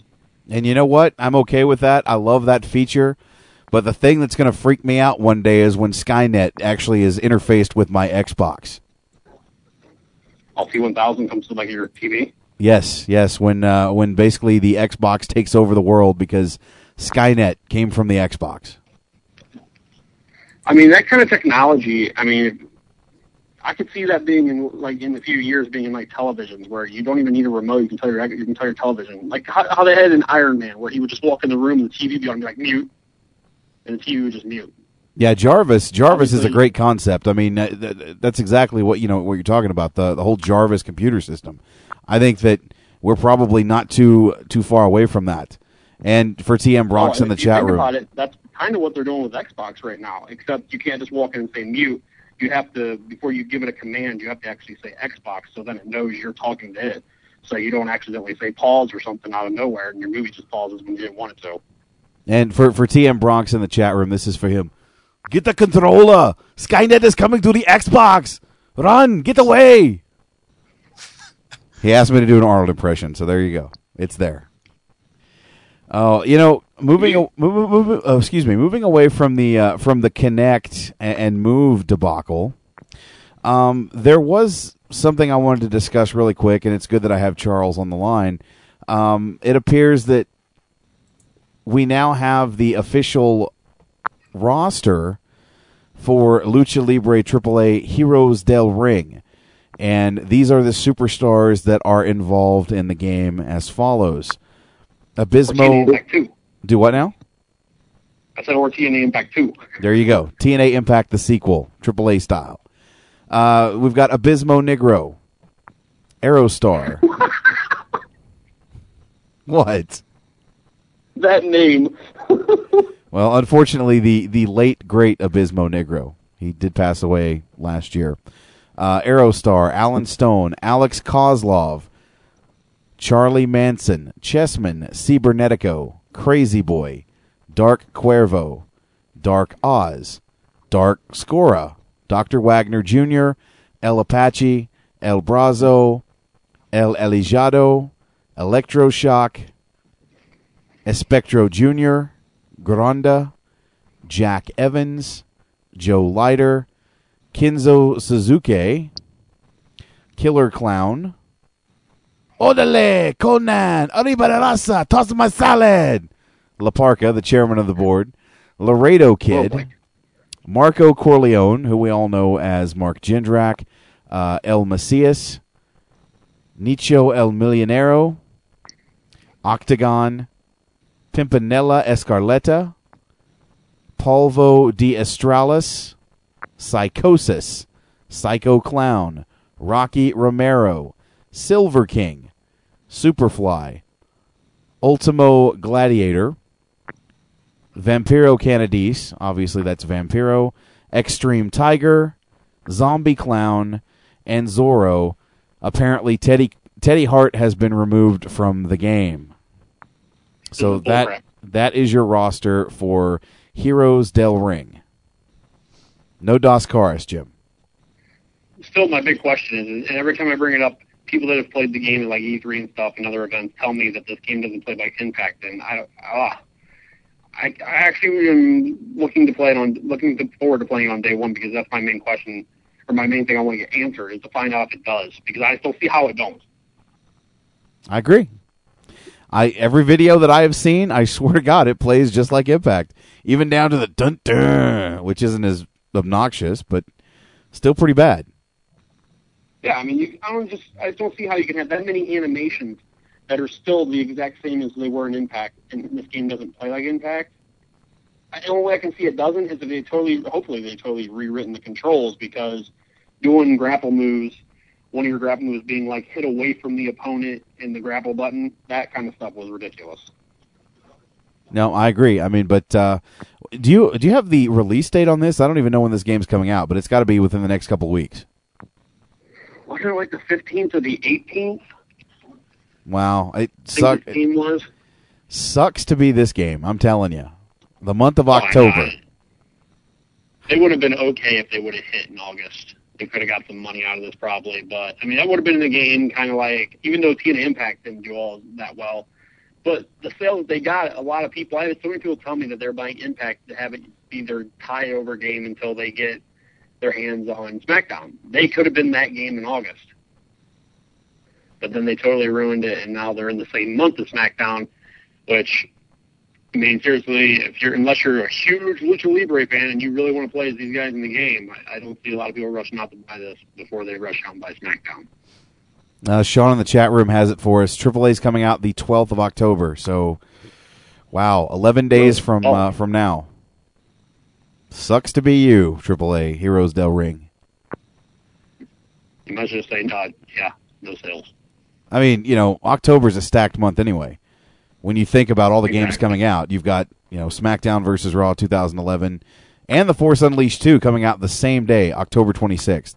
You've got Fallout New Vegas. Sports MMA? Yeah, there you go. EA MMA Sports coming out. I mean, this is a stacked month. Yeah, their delay really hit them in a hard month. Not just because they're in the month with the number one U.S. wrestling game, but they're also in here with other big top titles like MMA. That's obviously, it's not wrestling, but it's kind of in the same league there of game type when it comes to the same kind of fan base. People usually like wrestling like MMA, people like MMA like wrestling. There's a lot of tie-in there. But then just another big titles. I mean, how big games like you said, Fallout and stuff are, and the Force Unleashed, those are other games that people are like, well, let's see, Force Unleashed or MMA, Lucha Libre. And seriously, most people are not going to go with Lucha Libre. Well, like I said, there's two games I'm buying this month. I'm going to pick up Fallout New Vegas probably around Christmas, but the two games I want more than anything, SmackDown versus Raw 2011 and obviously Force Unleashed 2. Aside from that, that's my gaming month this month. Those are the only two that I really want, that I have to have. I mean, I can wait a month or two before I pick up Fallout New Vegas. I still need to beat Fallout. I haven't done that yet. I haven't played it in 6, 7, 8 months. So I'm not in any big hurry there, but those two are just must-have on my list. So just a bad month for anything else. I mean, I would love to pick this game up simply because, well, I collect wrestling games. I'm just not going to pay full price for it. Yeah, sooner or later, I mean, just because of what I do, I might end up having it on day one. But somehow, whether I buy it, rent it, whatever, either way, even if I do rent it first, which I probably won't, I never do, it'll end up my freaking collection of games, wrestling games. Just because what I do, I usually end up getting all of them anyways. You guys have a game in your hand to have a freaking unbiased opinion. Looking in the chat room, TM Bronx is asking me, which is better, the Xbox 360 or the PS3? I want to get a new system soon. I'm telling you, go with the Xbox 360. Xbox. I mean, see, I love my Xbox more than anything. It all depends. I always say to people, it all depends on what you want. I mean, if you're looking for great online, you obviously are not going to get that with the PS3. If you're looking for a lot of awesome shooters, you're going to get, in my opinion, the best shooters on the Xbox. I mean, but Sony does have their games every once in a while. It keeps me coming back to their system. I mean, but that's the thing. They don't have a God of War every year, so I don't play my PS3 that much. But yeah, just like Jay said, you're probably your biggest bang for your buck's going to be Xbox, especially if you want to be online, because there's so many features with their online and they're adding all the time. Speaking of which, I got the new Xbox dashboard. There's a lot of people in the preview program this week. I was one of the people who got in. And they added ESPN to this thing now where you can watch live ESPN baseball games and stuff right through your Xbox. Just stuff like that. Netflix, you guys got that in Canada now? Yeah. I mean, there's just a lot of features like that that keep you coming back, and it's all included. Yeah, you pay for Xbox Online, but look at all the extra stuff that you get. And it all works daily.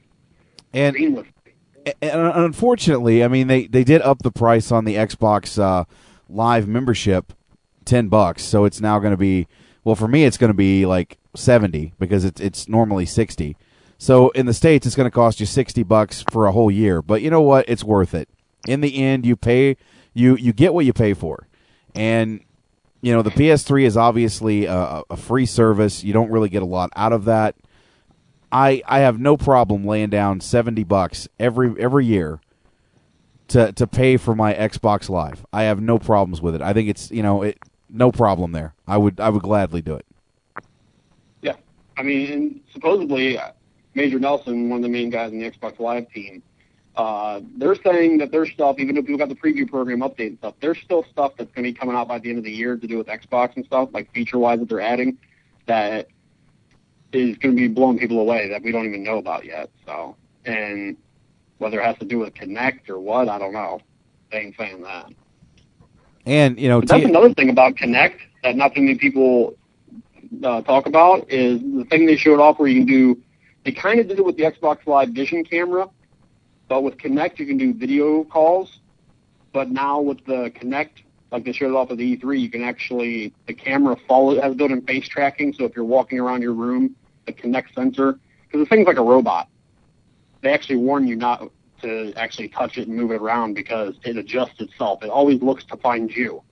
And it'll actually follow you around your room looking to find your face again, so it'll make sure that it's always on you. So when you're video chatting or whatever, people can always see you. And since they have the tie-in with MSN, they're going to tie that in to where not only can you video chat with people from Xbox to Xbox, you can video chat from people from Xbox to a computer that someone's on MSN.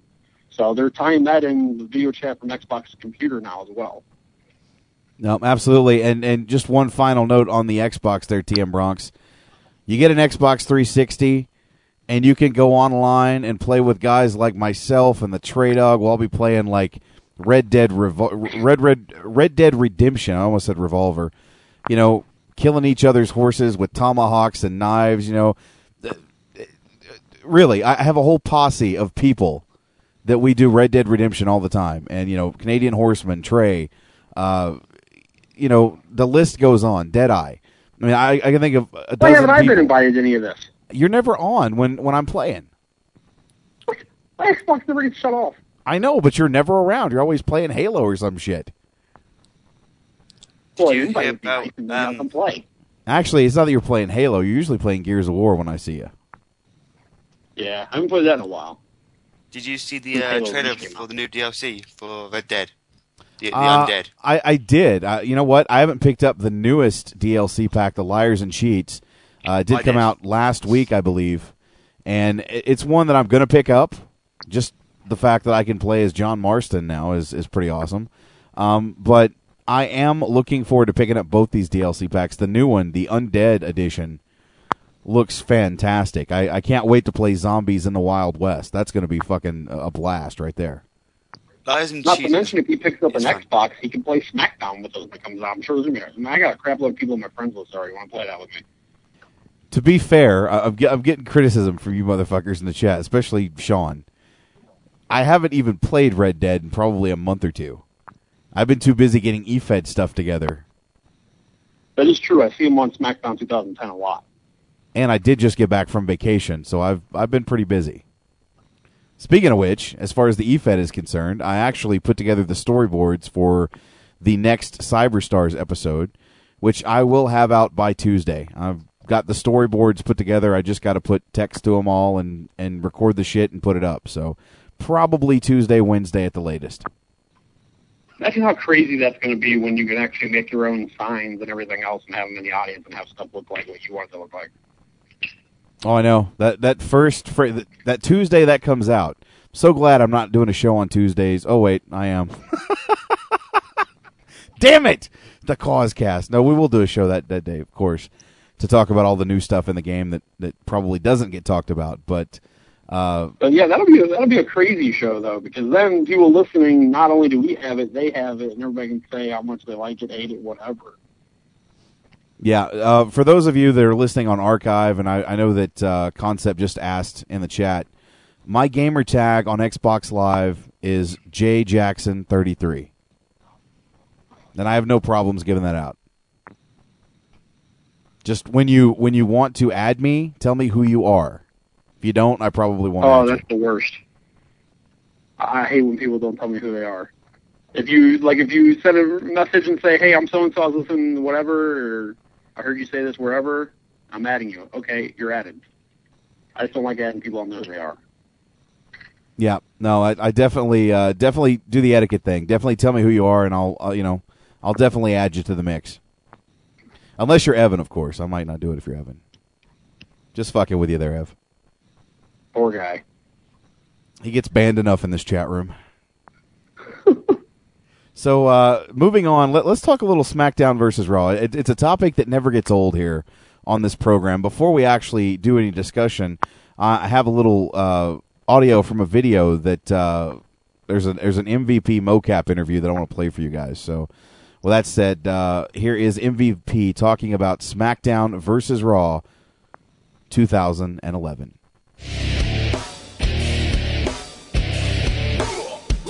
It's yours truly, Montel Vontavious Porter, MVP, world-class athlete extraordinaire, and I'm here. Hey, you gonna take my bag, or you gonna have me standing here with it all day? We are here to give you a behind-the-scenes look at mocap for WWE SmackDown vs. Raw 2011. I'm coming! Nobody can stop me, nobody can hold me, nobody can control me. I'm coming! Follow me, Lens. Everybody decent? THQ and WWE spared no expense. They wanted to make sure that the Playmaker and Ballin were 100% authentic MVP. Check out the high-tech mocap suits. Now they got one for me. I'm going to go ahead and I'm going to get suited up and I'm going to show these boys how to mocap. I am SmackDown vs. Raw 2007 mocap alumni. Basically the way mocap works is this. You get an athlete, in this case, world-class athlete, extraordinary MVP, to put on a special suit that has these, it's like reflective balls of some sort. It's really high-tech. Monday Night Raw was last night. That means officially this is technically my day off. Tuesdays, Wednesdays, and Thursdays, MVP does not get body slam, suplex, super kick, pedigree, 619, tombstone, or any of the above. Now I want you to get a shot of Gene Simmons' boots. Gene Simmons versus The Undertaker. Okay, not really, but I just saw those interesting boots and thought I'd share them with you. I'm going to go ahead and go through my T-pose, let the system pick me up, go through a range of motion, and at that point, I'm going to show everybody how it's done. It's a special studio with sensors all the way around, that pick up the reflective light off of these balls in a specialized suit, and the athletes go through the moves so that when you, the WWE Universe, play SmackDown versus Raw, you get the authentic motion, the authentic movement. Everything is lifelike as can possibly be. I'm a huge fan of the SmackDown versus Raw series. All the boys play. We all have Xbox and we all have, PS3s. And we're on the road. We're playing all the time on the bus, in the locker room. So to actually come out here and be a part of it, it's a privilege and an honor. SmackDown vs. Raw 2010 was outstanding, but the envelope keeps getting pushed. THQ and the WWE have taken the road to WrestleMania to an all-new level. For the very first time, your character can freely roam throughout the locker room area and actually throughout the entire arena, where you can interact with other superstars and divas. You can get into locker room brawls. You can experience WWE like never before. In WWE SmackDown vs. Raw 2010, John Cena and I had a little a run-in, if you will, but this is SmackDown vs. Raw 2011. Well, let's just say this. I'm friends with John Cena. I'm friends with Kofi Kingston. But when it comes to being number one, I'm not taking a back seat to anybody. I don't care if it's John Cena, Kofi Kingston, Triple H, Randy Orton, The Miz. There's only one MVP. MVP. Playmaker. As soon as SmackDown vs. Raw 2011 hits the shelves, grab yourself a copy. Straight up ballin'.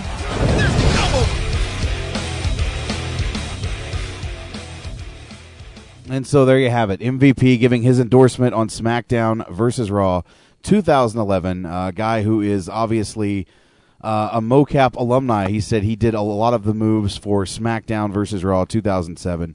Very good video if you can catch that on YouTube of MVP. There's a lot of in-depth stuff that you get to see there. I definitely recommend that. But Charles, Chris, you still on the line with me? Yes, I'm here. I'm still here. All right, awesome. As far as the new things that came out that we know of this week for SmackDown versus Raw 2011, as of yesterday, some more people were added to the roster. We had the likes of Mike Knox, who actually looks like a beast this year. The beard is phenomenal. The beard is its own entity this year, much bigger than it was in 2010. It looks like Mike Knox has somebody hanging off his chin. Hornswoggle might be in there. He might be. Hornswoggle could probably hide in Mike Knox's chin. Mike Knox looks better than I've ever seen him before. Of course, he still has a lot of the same moves. He does have the bicycle kick as a finisher, and I believe he still has his spinning STO finish. We've also got a couple legends that were announced. The Rock and Stone Cold Steve Austin both have made the cut. No big surprise there because they're usually in every game every year, except for SmackDown versus Raw 2009 when we had no legends. Oh, wait, then we got a DLC pack full of legends. Go figure. That was so off the wall and out of nowhere. Why this and why these guys? Yeah, I know. We got Doink the Clown. We had the Bushwhackers. We had Earthquake and Vader, the only legends in the game. I think that they must have screwed up somewhere because those guys were the ones missing from Legends of WrestleMania. Yeah, that's what weirded me out. You have awesome legends in Legends of WrestleMania, like Ultimate Warrior and stuff, and he's not in SmackDown. But then you got these guys in this game, and they're not in Legends. Why? Yeah, that was a very interesting year, 2009 was. Yep. One of the years it was DLC debacle. Of course, some other characters that made the list. Hornswoggle is a non-playable character, a manager character. Paul Bearer obviously making his return to actually his debut in the SmackDown vs. Raw series.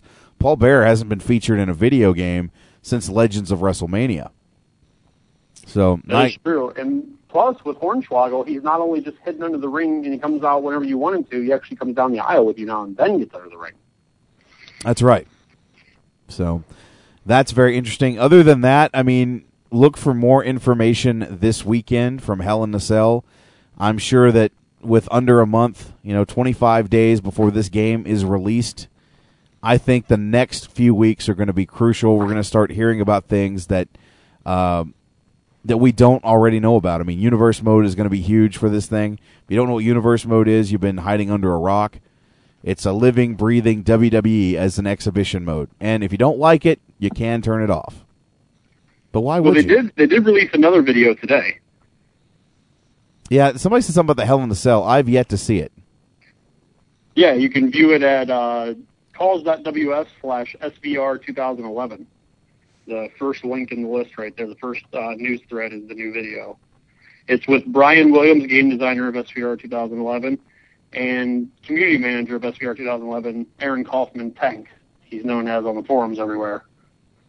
They walk you through a full Hell in the Cell match and show you some of the new things you can do in the cell, and he explains some of the things that they re-animated a lot of stuff off the top of the cell, so now you can actually last ride people, choke slam people, you can even super kick somebody, FU somebody off the top of the cell, and he shows it's Undertaker versus CM Punk, and he shows the last riding CM Punk off the top of the cell, and he goes through the announcer's table.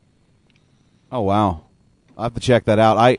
I literally was gone all day, and then I literally missed about the first 30 minutes of Smackdown tonight. I had to take my oldest daughter to the airport as she was flying out to see her mother in Vancouver this weekend. So that's kind of had me tied up with everything. I had to kind of cut loose to what I was doing today and get her to the airport. And then on Monday, I'm going to have to probably miss most of Raw because I've got to pick her up at the airport Monday night. So that might even push me late into producing the show for Wrestling News Live on Monday. So I got to figure out what's going to happen there. But yeah, very, very busy week for me. Yeah, it's a pretty lengthy video. It's like 7 minutes and 58 seconds long, and he pretty much just like the video that Brian did the first time. He walks you through he played the CM Punk, and he walks you through a whole Hell in a Cell match on Legendary difficulty. Wow, well, that's after the show's over. That's what I'm gonna check out. That's awesome. But anyway, I think that's pretty much it as far as the new things that we found out about SmackDown versus Raw 2011. Of course, Charles and I will have more information next Tuesday right here on the SNS Radio Network as the Causecast will return for episode 5, which will be nice. So 5. We're up to 5. I can't believe we're up to 5 already. I know. It's crazy, man. And we still have more coming. I'm hoping that they announce more stuff or put more stuff out tomorrow. I'm hoping the Hell in a Cell video they did today was all they have. I hope not. No. You know what? With Hell in a Cell happening on... Obviously, they did it because Hell in a Cell is happening Sunday, but I would like to think that come Sunday that you're going to see some more videos or something, I would hope. I mean, we know they do update videos on Sunday because they put the first Brian Williams video up on a Sunday, which kind of blew me away. That was the first time they've ever did an update on the weekend, as far as I know. Yeah, pretty much. So, anyway, that does it for the SmackDown versus Raw 2011 talk. I really don't have anything else as far as gaming is concerned. We talked about Little Big Planet being pushed back. I believe Gears of War 3 has been pushed back a little bit. Fall 2011 now instead of spring. Oh, yeah, that's quite the pushback. They want it to be a holiday release. Which is a shame because it's actually a quite good game. I got to play it today. Quite a good game, so it's actually for it to be pushed back. I can't believe I envy Crowley a little bit. Oh, yeah, for going to Eurogamer? Well, he got to play Gears, and Gears War is my favorite. Cheers and wrestling games are my favorite games. Gears War is my favorite shooter. I wish I could play 3. It'd be awesome. I hear you, buddy. I hear you. So with that said, guys, I'm going to open up the phone lines. If you guys want to call in and comment on SmackDown, anything we've talked about as far as video gaming is concerned, the forum is yours. You guys want to stick around, or you're more than welcome to if you like. If you want me to stick around, I'll stick around. You know me. Crowley? Yeah, I'll be here just like I can. All right, so we'll just have a party line tonight right here on the SNS Radio Network, the re-debut, the Friday night version of Unplugged, every Friday night right here on the SNS Radio Network. I'm telling you, I'm loving the move. Loving it. I don't know why I wasn't doing this to begin with. Oh, you confused me for a minute. I thought you were talking about the PlayStation accessory. No, not that move. That's a move best left alone. Not that move. Let's go to the phone lines, 501-588-7957. Welcome to Unplugged. Who's this? How's it going, guys? This is the former Sensational Sean of the former Unplugged from Tuesdays. I'm telling you, we got all a host of shows on the network here. What's going on, Sean? Nothing much. Just I just decided I was listening to the new Unplugged. Sounds great. I've enjoyed it so far tonight, and was playing a little Fable 2 tonight while listening, and it was just like a few things popped in my mind I want to talk about. First off was the Kinect versus the Move thing. Yeah, I got to see Move. They brought it to Sony had a set up at the Exchange for Camp Lejeune, and there was a couple Marines out there playing that. It looked like one of the worst things I've ever seen in my life. It looked like a Wii, basically.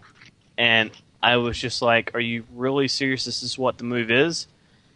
And I just laughed so hard that it's the Wii. It's the Wii redone with a blue ball on top. That's all it is.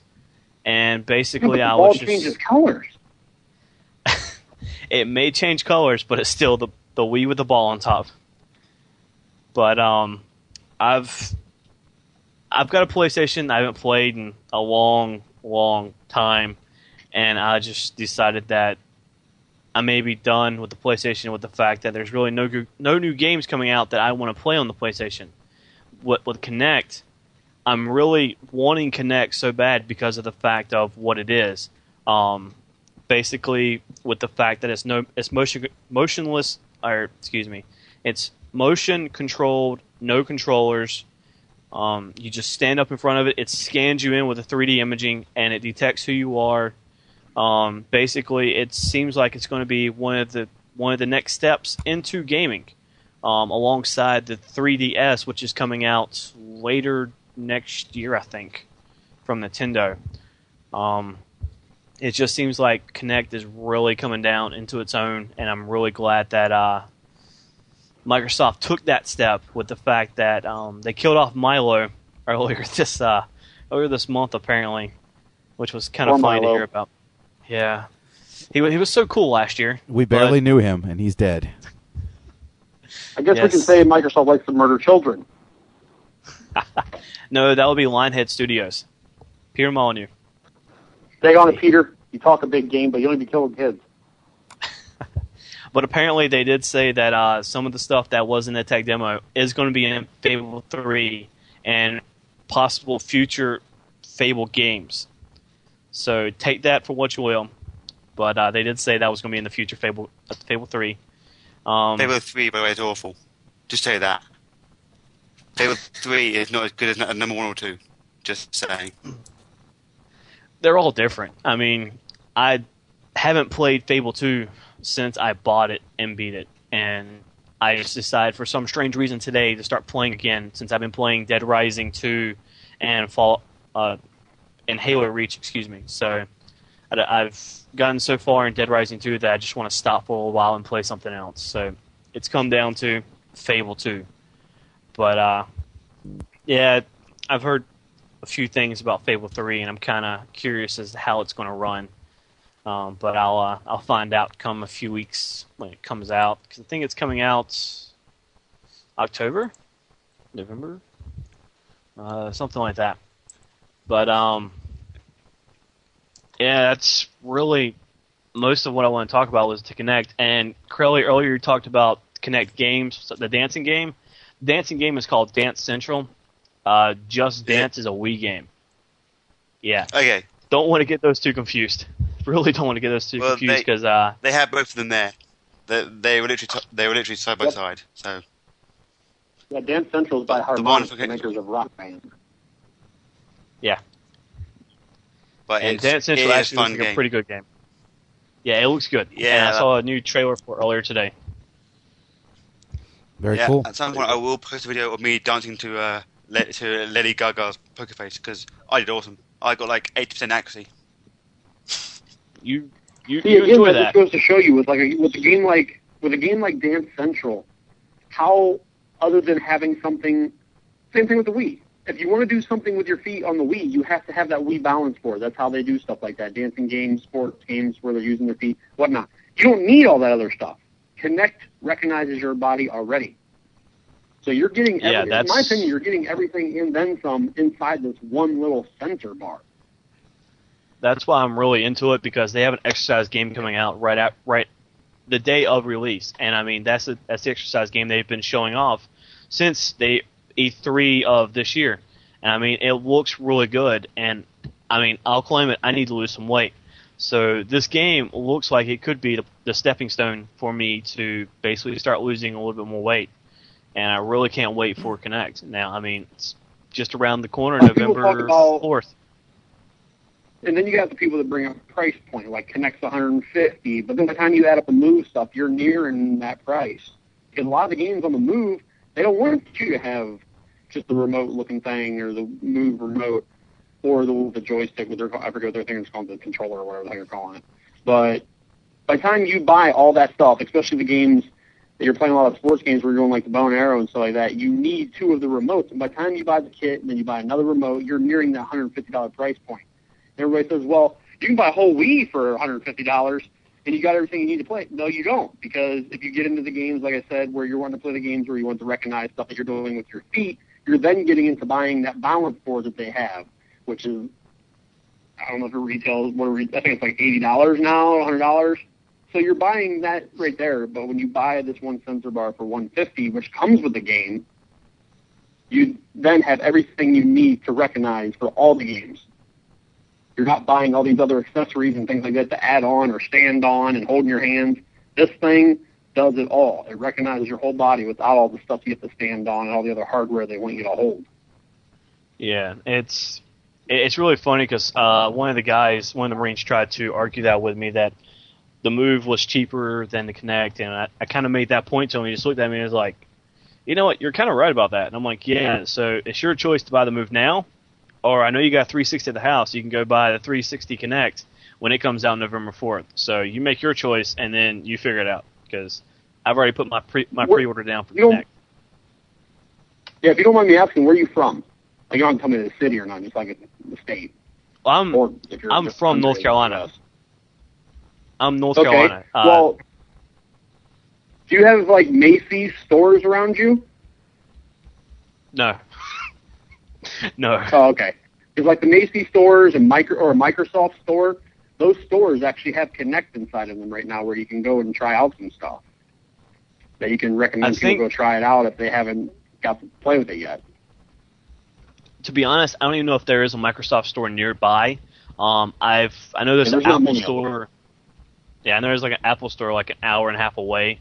And I think there's a Microsoft store right down the road from that. So I may check it out if there is one down the road. But yeah, man, I'm really wanting to check it out myself just to see how it is, because I'm really into what it's going to be, and I'm really looking forward to it. I mean, since we talked about it a long time ago, right here on Unplugged, I mean, it's been one of those things I'm really looking forward to. Like, when I first seen Kinect, because I hated the Wii. The stuff was cool at first. It was a gimmicky thing. And then it was like, all right, I'm done with this. I had 2 Wiis at one time, and I sold both of them. And, you know, the main thing that I cared about when they showed off Kinect in the Move, I cared about the Kinect because it had all that voice control stuff. I said, oh, that stuff would be awesome, man. That stuff would be pretty cool. I control my movies with my hands and with my voice and all that stuff. And that was the main reason I wanted to buy Kinect, was because of that stuff. Not even really caring about the motor control games, because I had a feeling it was going to be like the Wii. But actually going to the store, and when you see how it reacts to your full body, and you really have one-to-one movement with the actual avatar character or whatever character you're controlling on the screen, it really blew me that it was that good. Like, and here's a perfect example. Wii bowling.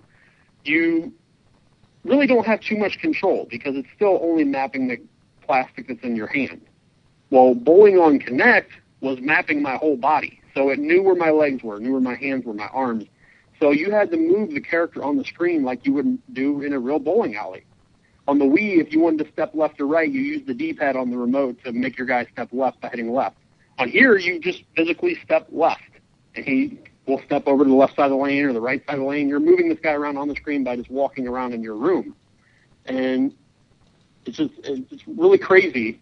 It sounds like some Minority Report stuff, man, like some futuristic stuff when you actually see this stuff happening one-to-one with your body. It's pretty nuts. Yeah, like you're saying, it's like Minority Report. I mean, you're moving the stuff on the screen with your hands. I mean, it's really crazy. But it's definitely, like I said, especially before you even go into a game. Like when you're using your hands to move the virtual hand on the screen and select games or whatever inside that, what they're going to call it, the Kinect Hub. And when you're doing that, which is the Kinect version of the dashboard, It is. It's like Minority Report. You're moving the stuff around on the screen with your hands, and it's just all one-to-one with what you're wanting to do. And it's just, it'll blow you away if anybody hasn't played, get to check it out at one of the stores. It's pretty nuts. Yeah. Well, Sean, is there anything else before I take a couple more calls? There is one more thing. I know a little while ago on Unplugged we were talking about the Medal of Honor being banned from all military GameStops. Today there was an announcement making that said that Medal of Honor's multiplayer mode had swapped the name Taliban for another name, called Opposing Force. And apparently now the GameStops that are on the military bases, I do know that the GameStop on the Marine Corps base did tell me that they are not selling Medal of Honor as of now, that they are waiting to see what happens. But as of today, the GameStops are now reconsidering selling it because they've lost a pretty good monetary amount if they do not sell this game. I know that the GameStops off the base are taking a lot of pre-orders. I know 2 out of 4 stores have sold out of their pre-orders. So GameStop probably needs to say, okay, we're going to start letting these sales go on the military bases. It's just one of those things that you think you live in a free country until you see something like this. So it's one of those things that hits you pretty hard. Well, I got to play the Medal of Honor at Today Eurogamer, and I got to play online. And there's no point at no point did it mention terrorism. I think it just calls the guys addressed as terrorist the assault class.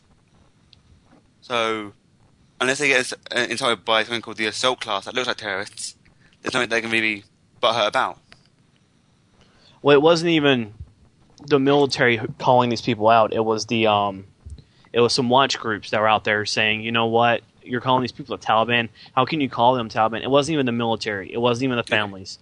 It was just the watch groups. And I talked to some Marines about it, and they said they didn't care. I mean, they're Marines. They'll play any game that they can play that you're shooting somebody. So it's the watch groups. GameStop really stepped up and said they would not sell it on base without any arguments. And I applaud them for that, and I hope that they will change their minds on it. I hope that's how it goes, so they can make some money and not close down like Blockbuster's doing. Yeah, absolutely. No, I agree with you. Well, but truthfully, I played the beta of that game, and I was unimpressed. A lot of people are. I haven't had a chance to play it. I'm more waiting for Call of Duty Black Ops, which now has a zombie mode, which has been announced. So I'm more waiting along for that, but that's about it. Yeah. Just thought because if you haven't played the new Medal of Honor yet, I recommend a rental or trying that game somehow before you. I mean, I haven't played the single player, but the online multiplayer, it feels like a stripped down version of Battlefield, trying to be like Modern Warfare 2 and not succeeding, in my opinion. Yep. Yeah. All right. But thanks, JJ, for letting me on. It's great to see that Unplugged's back. Yeah. Thanks for calling, man. It was good. It was good to have you on for a bit. No problem. Y'all have a good night now. All right. We'll talk to you soon, Sean. Friday night. Friday nights. Unplugged, taking over the world, motherfuckers. On that note, we like blue. Yes, we do. Blue and white. We like blue and white. Going back to the phone lines, 501-588-7957. Welcome to Unplugged. Who's this? Hey, JJ, it's TM Bronx, man. How you doing? Oh, that's my favorite brother that smokes the Newports. Yes, and let me just say before I get started, I don't know who they are going to be on 10-10-10, but apparently Crelly and I are they on 10-02-10 because we share a birthday. So happy birthday to my UK brother, if you're still on the line. I'm still Isn't Crelly's schedule already booked, though, for American Idol? Yes.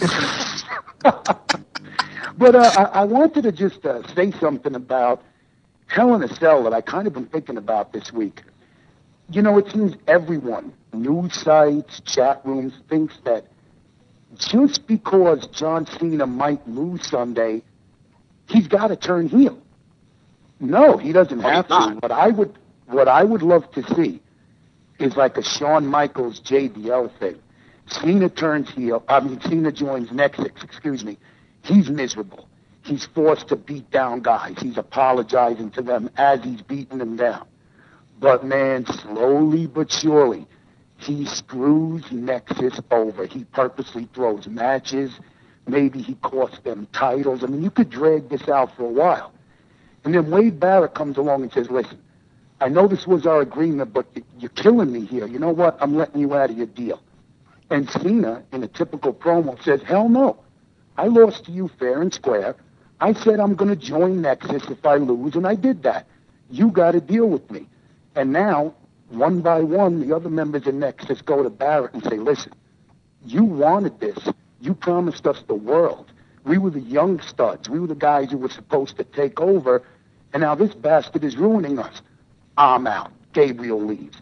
I'm out. Otunga leaves. And when it's just Cena and Barrett left, Cena says, you see, I told you I'd take you out one by one. I just did it from within. I mean, I think that would be freaking awesome. You know what? I like that idea. I'm thinking, though, along the similar lines, to a JBL Shawn Michaels, even like a $1 Million Man Ted DiBiase / Nikolai Volkov gimmick that they did back in 1994 when Nikolai was working for the $1 Million Man and was doing things that he didn't really want to do, but he had to do it to put, food on the table for his family to make a living. I like when you have a babyface put in a position where he has to do heelish things. And I think this is a good gimmick to kind of go over. But to me, the payoff would be that John Cena is getting all this babyface heat because he's trapped in something that he doesn't want to be a part of. And just when you think he's almost out of the loop, John Cena turns on everybody, and it was the plan from the beginning. That is how you do a heel turn.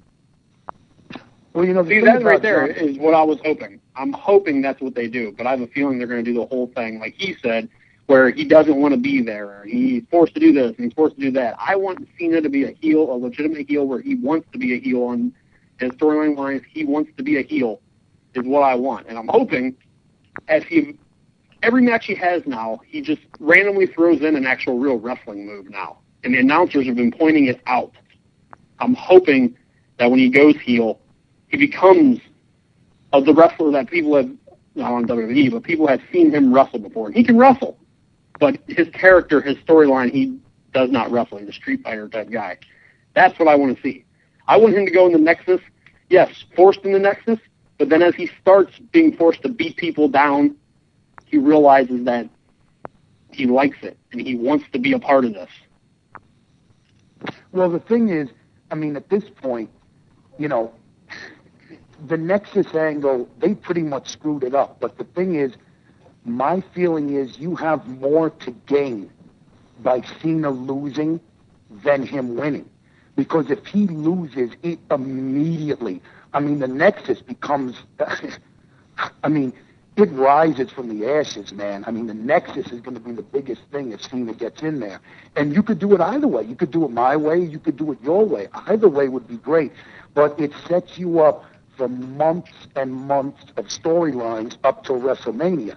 If Cena wins, the Nexus is gone, and that's it, Well, see, I just don't see the Nexus being gone, especially since they're running, Superstars Wednesday night, they ran the bragging rights advertisement for the pay-per-view, saying that Nexus is going to be there, and the next thing you know, at the end of the actual advertisement, that bragging rights logo slams down on the screen, and then right where the where the N is in bragging, it breaks the N and slams in the Nexus logo. They're already promoting Nexus at bragging rights, so I don't see how they can be disbanded if they're going to be there. And not only that, Survivor Series, there's a poster with the Nexus on the cover, but of course it also has Skip Sheffield, and it also has Darren Young involved in that poster too. So it's probably an older poster. I don't think that the Nexus is done. I think that they want to kind of continue with it for a bit. Maybe kind of do this thing with John Cena where he is kind of stuck between a rock and a hard place and has to do this stuff. But ultimately, I really want to see the payoff be, maybe around WrestleMania, John Cena just fully turning heel and being aligned with these guys. That was the plan from the beginning. To me, that's going to be a great story. It's going to get the kids just hating his guts, and it's going to be a new dynamic. By then, maybe Orton will be the draw that everybody thinks he's going to be. I don't know, but that's what I would personally like to see. Like you were talking on Wrestling News Live about how you heard the Nexus merchandise wasn't selling well, and then while the SummerSlam, it was selling out like crazy there. So no one really knows how the merchandise is doing, except people are hearing the Vince McMahon saying it's not doing that well. I mean, if you really think about it, they really don't have much Nexus merchandise. I mean, they have like an armband, they have a T-shirt, they have a pendant necklace thing. I mean, seriously, and to tell you the truth, when I was there, me, Marcus, and a few other people, we bought like the armbands and stuff, and a couple people there, I think Brian Williams and a couple of the community members there bought T-shirts. Think about it. They really don't have the best T-shirt design. It's a big freaking yellow box with a black N in the middle of it. I mean, not too many people want to wear a big N on the front of their chest all around everywhere. I mean, they could have really came up with a better T-shirt, if you ask me. I mean, not too many people want to buy that, whether they like them or not. I like them. I love Nexus. I don't want to see them go. But I wouldn't buy their T-shirt because I think it looks stupid. Well, two things, and they'll both be very brief, and then I'll go. Firstly, Cena T-shirt. Very evil letters for the C, E, and A. C-E, Nexus logo, A. And the second thing is, who else just went ballistic when Dave Thomas's daughter got blasted with a steel chair tonight? You know what? I was pretty upset. It really made me want to have to go to Wendy's and buy a Big Bacon Classic to console Dave, because I mean, how dare they have violence against women on that show? I mean, and I'm in Canada. They usually don't show that shit, but the fact that Wendy was getting her ass pummeled with a chair, I mean, come on. What the hell is wrong with the WWE? I thought violence against women was banned. Brother, cross promotion, and I think I love Wendy, so he's cool with me. I hear classic for the win. Oh hell yeah, man! I want to see them bring back the mushroom melt, man. That was the shit. But anyway, thanks a lot, guys, and only on you guys Unplugged. have a good night. And if Trey is listening, the Italian stallion from the Bronx loves menthol. You guys have a good evening. All right, Bronx. We'll talk to you later, buddy. Take care, man. Thanks. Only on Unplugged could you have the craziness that we have here. I don't know. Only on the SNS Radio Network, maybe. I don't know. We went from wrestling to comparing burgers and value meals. Why not? The only thing we're not talking about right now is McDonald's. But, hey, it happens. So I tell you what, I will take a couple more calls. I'll open the phone lines up once again, 501-588-7957. And then I got an email that I kind of want to read to you guys that really hit me over the last couple of weeks. It was one that, at one point in time, I had really thought about just hanging this show up. I really did. I'll be honest with you guys. I was almost to the point I was ready to let things go. And, like I said, it's a very good email. We'll read that here in just a moment. But let's go back to the phone lines. 501-588-7957. Welcome to Unplugged. Who's this? What's up, guys? This is Jim 316 from the room. Jim, what's up, buddy? How's it going tonight? It's going good. Did you guys? I heard that Brutus Beefcake was on a Miami radio show tonight, and he said that he's going down to TNA, and him and Hogan are going to redoing the NWO gimmick again. Oh, lovely. Maybe that's what's going to happen on 10-10. If that's what they are, if they are coming back at 10-10-10, I am tuning out at 10-10-10. No, that would be the most ridiculous, redundant thing in the history of that company. You've already got ECW guys running around. You've already got most of the NWO already in TNA. I mean, what are they going to bring back? Scott Hall, Scott Steiner, Stevie Ray going to come with his slapjack. I mean, really, Scott Norton's going to show up. Buff will finally have another job again. I mean, who knows? Please, God, no. No, not at all. I don't want to see that happen. They've already tried something like this when they had Scott Hall, Nash, and X-Pac in there, and that didn't go over well. I mean, adding Brutus Beefcake and Hogan and stuff, I mean, is that really going to do anything? I don't think so. Yes, because the Disciple is going to put asses in seats, people. Oh, yeah. And then when Hogan comes hobbling down and then someone throws his video up on there and taking a steamer or whatever it was.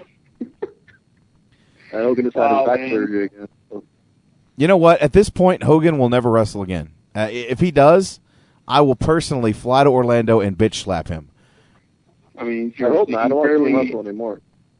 He can't. I mean, I think he's so pissed off that the ramp actually narrows down again because he can't walk down it barely. You know what? I like the elevated ramp. I don't know why they got rid of it. I'm sure he doesn't.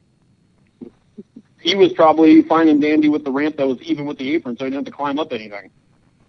Well, you know, that ramp to me always symbolized, you know, the old New Japan and the early WCW ramp that they had, you know, the early 90s. That was, to me, that was one of my favorite times. I always loved the ramp that went all the way to the ring, and you had guys fighting outside on the ramp and doing moves to each other on the ramp. And, you know, I mean, I don't know why they got rid of it. To put each other through it. Yeah, absolutely. On Smackdown tonight, they should have had the Miz on. Yeah. I'm really surprised that there was no Miz promo. Well, we had such a great Swagger one, though, you know. You think they might pull a trigger on the Miz on Sunday? No, I don't think so. Not yet. I'm just wondering, is there ever going to be an opening match where the Nexus interferes and Dolph Ziggler's not in it? To me, it's almost showing that they don't have confidence in Dolph Ziggler as a champion because, you know, every time he wrestles with that Intercontinental belt at a pay-per-view, or really even at on SmackDown, something always happens. You know, this is twice the Nexus. The Nexus have interfered in his match twice. I mean, like, what gives? I know. Tonight in his SummerSlam, both times he ends up keeping his belt because Nexus interferes. Maybe and he was the opening match at both. I mean, go ahead, Crowley. Maybe that would lead to him being part of Team SmackDown against Team Nexus at bragging rights. It's possible. It is possible. I mean, I would like to see at some point somebody from the Nexus go after the Intercontinental Championship or the U.S. Championship. Yeah, they need belts. They do. I mean, at some point you would think, let's get a tag team together and go after the titles. I mean, what the hell? They also might, with John Cena, they might head a couple of people to Nexus down the road. No. People with better wrestling. Then it'll be the NWO all over again. I want heel John Cena, and it'd be rough to do it right now with both of them, but I want Randy Orton to be a heel because he's horrible as a face. I hate it. Well, you can see where they're going. You can see where they're going right now. If John Cena turns heel, they're going to end up doing Cena and Orton at WrestleMania. Well, I'm sure, but that's the thing. Orton I just can't buy it. I can't buy him standing on the top ropes, holding the belt in the air, smiling, and coming down the aisle smiling. I mean, it's one thing if you're going to be a face, fine, but really don't acknowledge that you're a face. Like, Austin never really acknowledged it. He didn't come down there smiling, grinning all the time. I mean, he smiled and grinned when he played a joke on McMahon or something like that. But, I mean, seriously, be the guy you were when the fans were turning you face from a heel.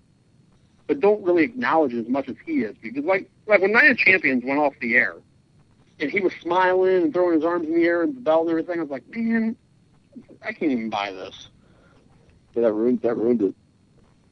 Well, I don't know what the ratings, though. The ratings they need something shocking for the ratings to go up a little bit, though. You know, Vince is going crazy the last couple of weeks. Well, yeah, Vince is going crazy. Yeah, the ratings are going down, but it's not because these guys aren't busting their ass. It's not because the shows have been bad. It's because they've got some serious competition with Monday Night Football. I mean, Monday Night Football is huge now. You know, and that's the way it is every fall when football season starts up. Yeah, that way I kind of feel sorry for Randy Orton. It's kind of like a smack in the face to him. I mean, like, really, you're going to put all that on him because he has the belt and you're thinking about putting it back to where it was and stuff just because, dude, I mean, Monday Night Football, it ain't like it's some little show. Oh, yeah. Monday Night Football is bigger than ever now. The ratings are huge, even on Sundays now. They're bigger than ever. So I don't know what you can do about it. But I'm looking for the mind to hear comments like that, too. To hear comments like that, like, oh, the ratings. I mean, it's like, say something like that when Monday Night Football or something that huge is not on television, your ratings start dropping like they are. Then I can really imagine Vince. Well, now the only thing the only thing with Austin, I want to make one point real quick. The only thing with Austin that, you know, when you look at the Attitude Era, you know, Steve Austin never really changed. The fans changed and started to like him, but then he actually did kind of start to cater to them. You know, well, if you think Stone Cold should You think Stone Cold Steve Austin should whoop Vince McMahon's ass? Give me a hell yeah. You know, when you're catering to the fans, that happens. I think Randy Orton is starting to do that now. I think it's to the point where he stayed his character for the longest time, but now he's giving back to the fans and kind of giving them what they want. That's just kind of what I see. Yeah, that usually happens down the road with these guys after a while. 'Cause you gotta make the people happy after a while, you know? Well, and after a while, you got to make things a little fresh, too. You can't be the same guy all the time. He can't be stale. I mean, Austin, for everything that he did, that guy was ever changing. Ever fucking changing. I don't think 6 months would go by before he would change his gimmick up to some degree and something new would be happening with that guy. If you look at it, remember when Hulk Hogan was really big in WWF? After every match, he did the pose. And after every match, Austin did the beer celebration. That's true. People love that stuff. Oh, yeah. People love that stuff. So, you guys have a good night. All right, Jim. Thanks for calling, man. We'll talk to you soon. I will see you guys on Sunday. All right, man. Thanks. All right. With that said, I think we're done with the phone calls for tonight. I do have an email that I kind of want to pull up and read, so bear with me 1 second as we get everything set up for the email sounder.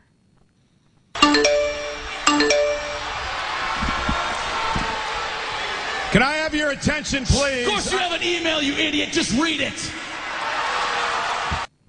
As I said, guys, I literally kind of toyed with the idea, especially after I decided not to cover NXT, that I kind of wanted to get away from, doing a show on Tuesday nights, and I almost thought about just, hanging it up, focusing on just doing Wrestling News Live, focusing on Sunday Night Showdown, and really just kind of scaling things back a little bit. And I was restless about it. I thought, I want to do this, but at the same time, I love to talk video games. And, of course, Charles and I have been doing the Causecast on Tuesday nights, so that's been scratching that itch. And I thought, well, what am I going to replace NXT with? And at first, my thoughts were Ring of Honor. And I made mention to wanting to do a Ring of Honor thing. And then, other people heard that idea and ran with it, which is fine. I could have still done it, but at the same time, that's not how I roll. And then, I'll be real honest, guys. If it hadn't been for one of the people on the line right now, and that would be Crelly, who said, have you ever given thoughts to doing the show on Friday nights and covering Smackdown? And it was just like an epiphany. I never even thought about that. We've had shows in the past like the Headlocks Lounge that have been here on Friday nights and covered that, that brand. Trey's going to be bringing back the Doghouse in the near future, and he's going to cover Impact. And as much as I enjoy watching SmackDown, whether it's on DVR or if I catch it live, I thought it was a great idea. And so Crelly is kind of the guy that kind of shifted gears for me a little bit and made me realize that I shouldn't give this show up and that I should give it another chance. And now I'm on Friday nights, and I'm grateful to be here, and I'm glad that you guys have altered your schedule to be here with me. But I also received an email. I'm going to read this to you guys. This is kind of the game changer for me. This comes from Chip Osborne. And I don't usually do emails on Unplugged. A lot of times I don't even put out an email address. If you do want to send me emails, you can. It's sundaynightshowdown@yahoo.ca. But Chip felt the need to correspond with me and gave me some feedback on Unplugged. Hi, JJ. My name is Chip Osborne. I'm 41, live in Wisconsin, and have been following wrestling since the days when Hogan and Flair had dark hair. I've been a fan of wrestling since those first days and have always been very proud of being so. I have followed the SNS Radio Network since the start of this year after hearing Trey during the Audio Wrestling Awards.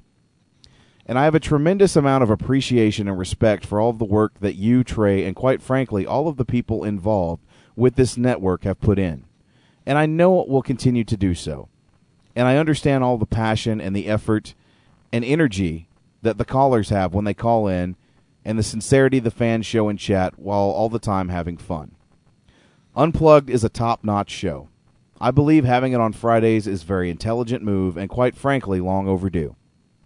People who watch Raw in general naturally follow SmackDown as well. I listened to WNL after Raw and have always felt a bit incomplete that there wasn't much of anything to listen to after SmackDown. Yes, there's MMA Now, another awesome show, but I usually associate that and usually listen to it on Saturdays because UFC cards take place then. The live MMA Now show during UFC 16 was amazing, and I'm very much looking forward to the next live commentary during the next card that Brock is on. One of the best things about Unplugged is that, as the phrase goes, generally a show about anything specific. A show about nothing, like Seinfeld said about his show. Yes, the beginning was an excellent recap with insightful commentary about NXT, but the show was and always has been about so much more than that. There is talk about wrestling in general, of course. There's also talk about video games. There's also talk about movies, which is a natural fit for Fridays, even more since that's when most movies open. There's also talk about Star Wars. Simply put, there is talk about pretty much anything, and that is what makes it special, which in turn makes it fun. I know I've got a whole lot more to say. My next email will be discussing some ideas about TNA. And for the record, I am a definite fan of the TNA product. Perhaps that's natural for me, since it is close to what wrestling is to its core when in contrast to sports entertainment. And my educated guess is true, I can safely say that I'm looking forward to hearing Trey on Thursday nights in the future after TNA Wrestling is shown on TV. Yes, I understand how people wish to see TNA improve in certain ways, and I'm not immune to that. But at the same time, I appreciate it greatly, and for the positive things it brings, I've seen recently how people involved with covering TNA, WWE, etc. are feeling like they aren't having as much fun now, or how they need to feel like they need to take a break, how they need to concentrate more on other things, and so on. I would suggest don't avoid the passion you have for something and feel that it gets better with distance, but embrace it. Be happy, because whatever difficulties one has to deal with in life usually aren't as difficult as one makes them out to be. Tough times don't last, but tough people do. Thanks for the time, and thanks for giving myself and others a forum for my opinions to be heard and discussed. Thanks for the memories, the camaraderie, and for making fun times even better. Until next time, Chip Osborne. Now, Chip, thank you. Thank you so much for sending that to me. That is a well-written email, and quite frankly, when I read that while I was on vacation, it validated what I do on Monday, Tuesday, Sunday, and now Friday. And I want to thank you for that. That really opened my eyes up and made me realize that, yeah, you people love this show, and there's no way in hell I'll ever let this show go down like that. So I am back on Friday nights. It's a new beginning for this show. The page has turned, and I cannot wait to see what the future holds for this network and everyone involved in it, and, you know, to the family, you guys that tune in each and every week to support us on what we do, this hobby that we don't get paid to do. We take out, you know, hours out of our week to do this, and I love to do it, quite frankly. So thank you. I want to thank everybody that's listening right now, all you guys on the archive. Thank you so much. And thank you, Chip. And thank you, Crelly. And thank you, Charles. And thank you, Trey. Because I couldn't do this without you guys. So thank you. I'm just like super amazed at how well that email was written. That was an awesome email. I'm serious. I read that while on vacation. You know, Harmony and I were out. I had my iPod. I just happened to look over, and you know, I thought, man, wow, really opens my eyes. And you know, like I said, I really feel like you guys aren't just listeners, and even the guys I'm doing these shows with, you're not just my friends. You guys are like my family. You're my extended family. That's, you know, I'm glad to have a relationship with each one of you. Oh, I'm getting all mushy-eyed over here, but again, guys, thank you so much for taking the time out to listen to the shows on this network, and thank you for being here tonight for the relaunch, the re-debut of Unplugged. It's only going to get better from here, I promise you that. I'll say this. I told JJ this quite a few times already, and I knew, for people who don't know, I used to do video game media stuff with a website called Gaming Ring. And I left there late last year and didn't do anything for quite a few months. Was wondering, should I go somewhere else? Should I start doing stuff on my own? Should I build a whole thing from the ground up myself? And I got to thinking, I was like, that's going to take a lot of work to start something all the way over again. So I knew from day one what I wanted to do, and I knew who I wanted to be involved in it. I knew I wanted to go to calls.ws. I knew I wanted to be there because they have the best when it comes to the wrestling game community. And I knew from day one, I told JJ this, I knew from day one that wherever I went, just from the awesome work, when I got into doing his website on there and listening to all the shows on SNS, I knew from minute one, when I start going to events and all this stuff, he's going to be the guy that comes with me to do interviews. He's going to be the guy that if I do a show about wrestling games and stuff like that over there, a podcast, he's going to be the guy that's on the show with me. And from day one, he was that guy. And it took a while until we got everything set up and I actually figured out what I wanted to do. But I got in and started doing stuff with calls. And like I told him, I knew day one, because all the hard work he does on there, and I know the quality of what comes out of when it's all over and said and done, that's what I wanted for wherever I was at. And that's why right now me and him do the calls cast, and everything I do in the future, audio-wise, JJ will be the guy that I do it with. That's cool, man. I look forward to it. I think we've got a lot of things going, right here on this network, and even, my interact with cause.ws. I'm looking forward to the future, man. Things are good. I do apparently have another email. Well, this is just fresh off the presses. This one comes to us from James Stone. The Trey Dog is still awesome. That is all. Thanks. Love your show, Trey Dog. Trey had to throw his 2 cents out there. Oh, man, that's good stuff, Trey. Thank you so much for that. On that note, we've gone a little over 2.5 hours tonight for the Friday night Unplugged. So I think this is the time to kind of end things. And again, I want to thank Charles Shane for coming aboard. I want to thank Crelly for doing all that he does, especially with the news. You're a big help, my friend. I also want to thank my partners over at WrestleZone.com for helping out with the promotion of this show and all the other shows here on the network. So again, it's like a chain. We're all family here, and I couldn't do this on my own, and I'm so glad that you guys are here to help me out with it. So thank everybody. Thank you so much. On that note, I do have a special song of the night going out to the PlayStation Move. So with that said, guys, I will catch you again for another episode of Unplugged next Friday night right here on the SNS Radio Network. Stay tuned this weekend for another episode of World Wrestling Revolution, the guys out of Dublin, Ireland. I will try to get that up as soon as they get me the archive. This Sunday, don't forget, I'm back on the air with Mark the Shark DiCarlo and Who the Fuck is Internet Dave for another episode of Sunday Night Showdown as we cover Hell in the Cell live right here on the SNS Radio Network. And Monday night, Wrestling News Live, the season premiere, if you will, comes back.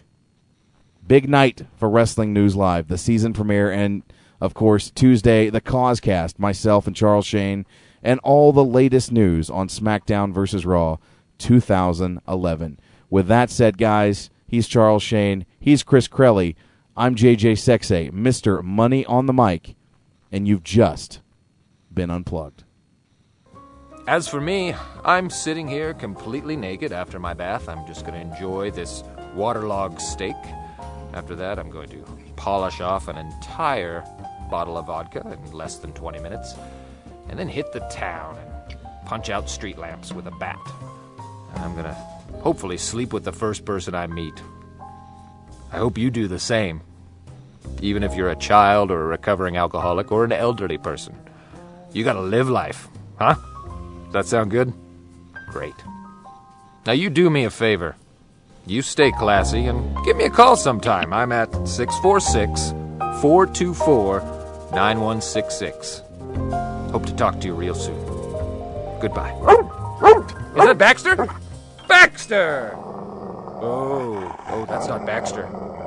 Oh, sweet Jack Lord's hair! That's a Mastiff! I have to remember to close the front door when I bathe. Oh, that definitely is a Mastiff! Oh! Lord, have it! me! It's a monster! Oh, get down from me! Oh, thank you for listening to my album! Someone help me! Get this bastard off me! Oh my God! Help me! So powerful! So strong! The jaws are strong! They're really strong! Oh, it's a beautiful creature, even though it's ripping into my flesh! Help me! Paul! Paul! Get one of my golf clubs! Start beating it over the head! Help me! I'm losing consciousness! Someone help me! Oh, massive!